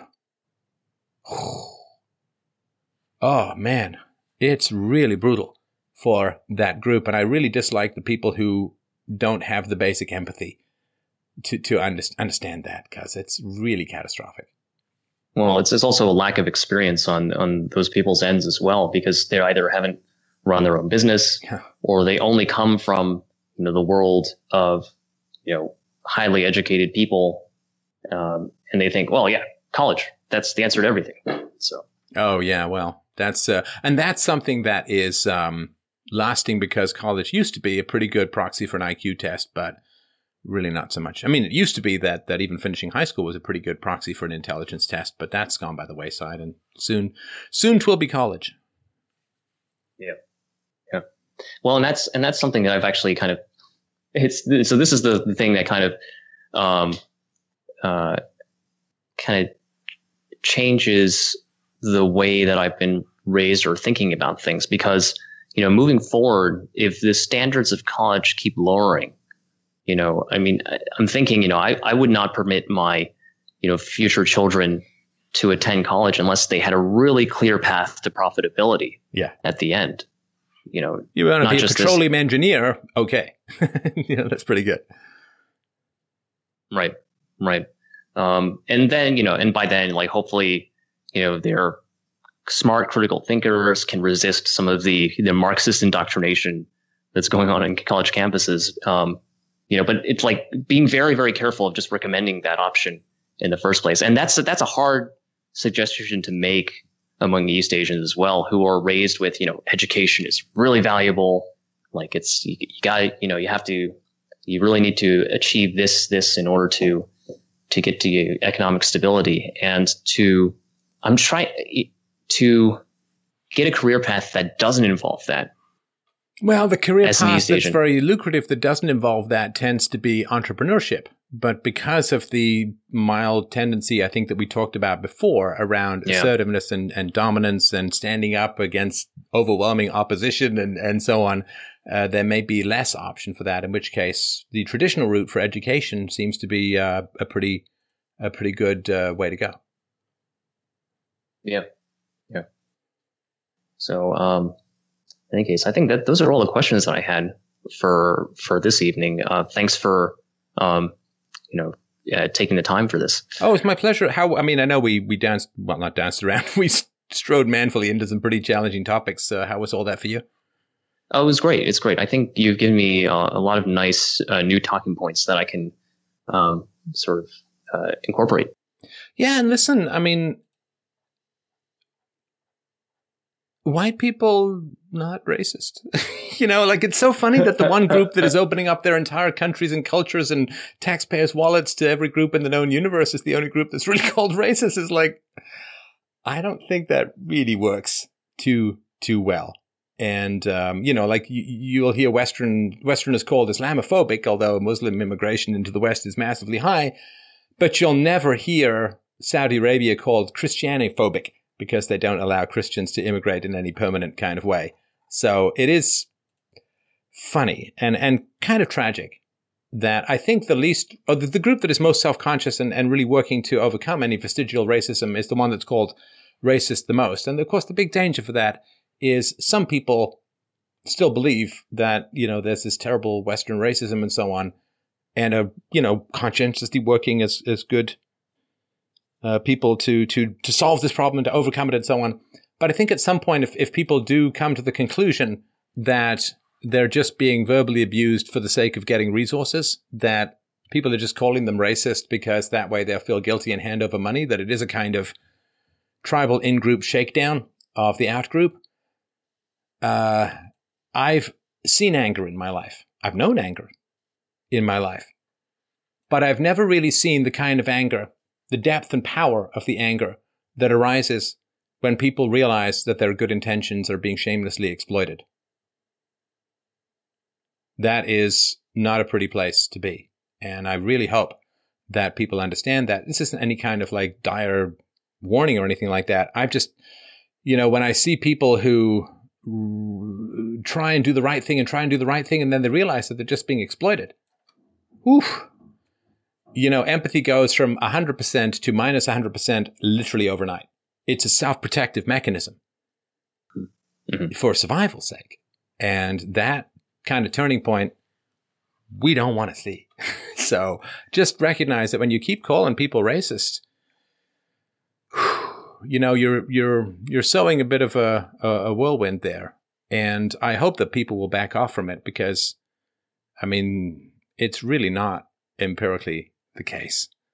And it does seem to be sometimes just a profitable label to affix to people to get their stuff. And that's not going to end well. And it's up to white people too. Like I take the Reverend Jesse Lee Peterson's words very seriously here. Like it's a matter of survival for all of us and white people as well. I love Jesse Lee Peterson's work, by the way. Oh, he's great. And refreshing and very, very stimulating intellectually when it comes to things like forgiveness and his disbelief in racism as a whole and so on. And he's well worth checking out. And so I hope that helps. I really do appreciate the call, the conversation. Thanks, everyone, so much. Please don't forget to pick up your copy of the aptly named The Art of the Argument, which you can get at theartoftheargument.com. It's a great book. Working on a new one. It's just in its 5th draft at the moment. Whew, kind of drafty in here. Ooh, that's a bad joke. Anyway, we'll leave it in. So please don't forget to donate, to support, to help out this most essential conversation in the world. Come on, that nobody else is doing this kind of conversation, this kind of work, even people who know better, and you know who I'm talking to. So please help us out at freedomainradio.com/donate. Follow me on Twitter at Stefan Molyneux. Got some shopping to do. FDRURL.com/Amazon. Don't forget. Australia, she be coming up relatively soon. It is just over a week until my first speech in the land. Well, so down under, it's upside down again. And you can check that out at axiomatic.events. That's axiomatic.events. And thank you again, as always, for a wonderful conversation. Have a great, great day. We'll talk to you soon.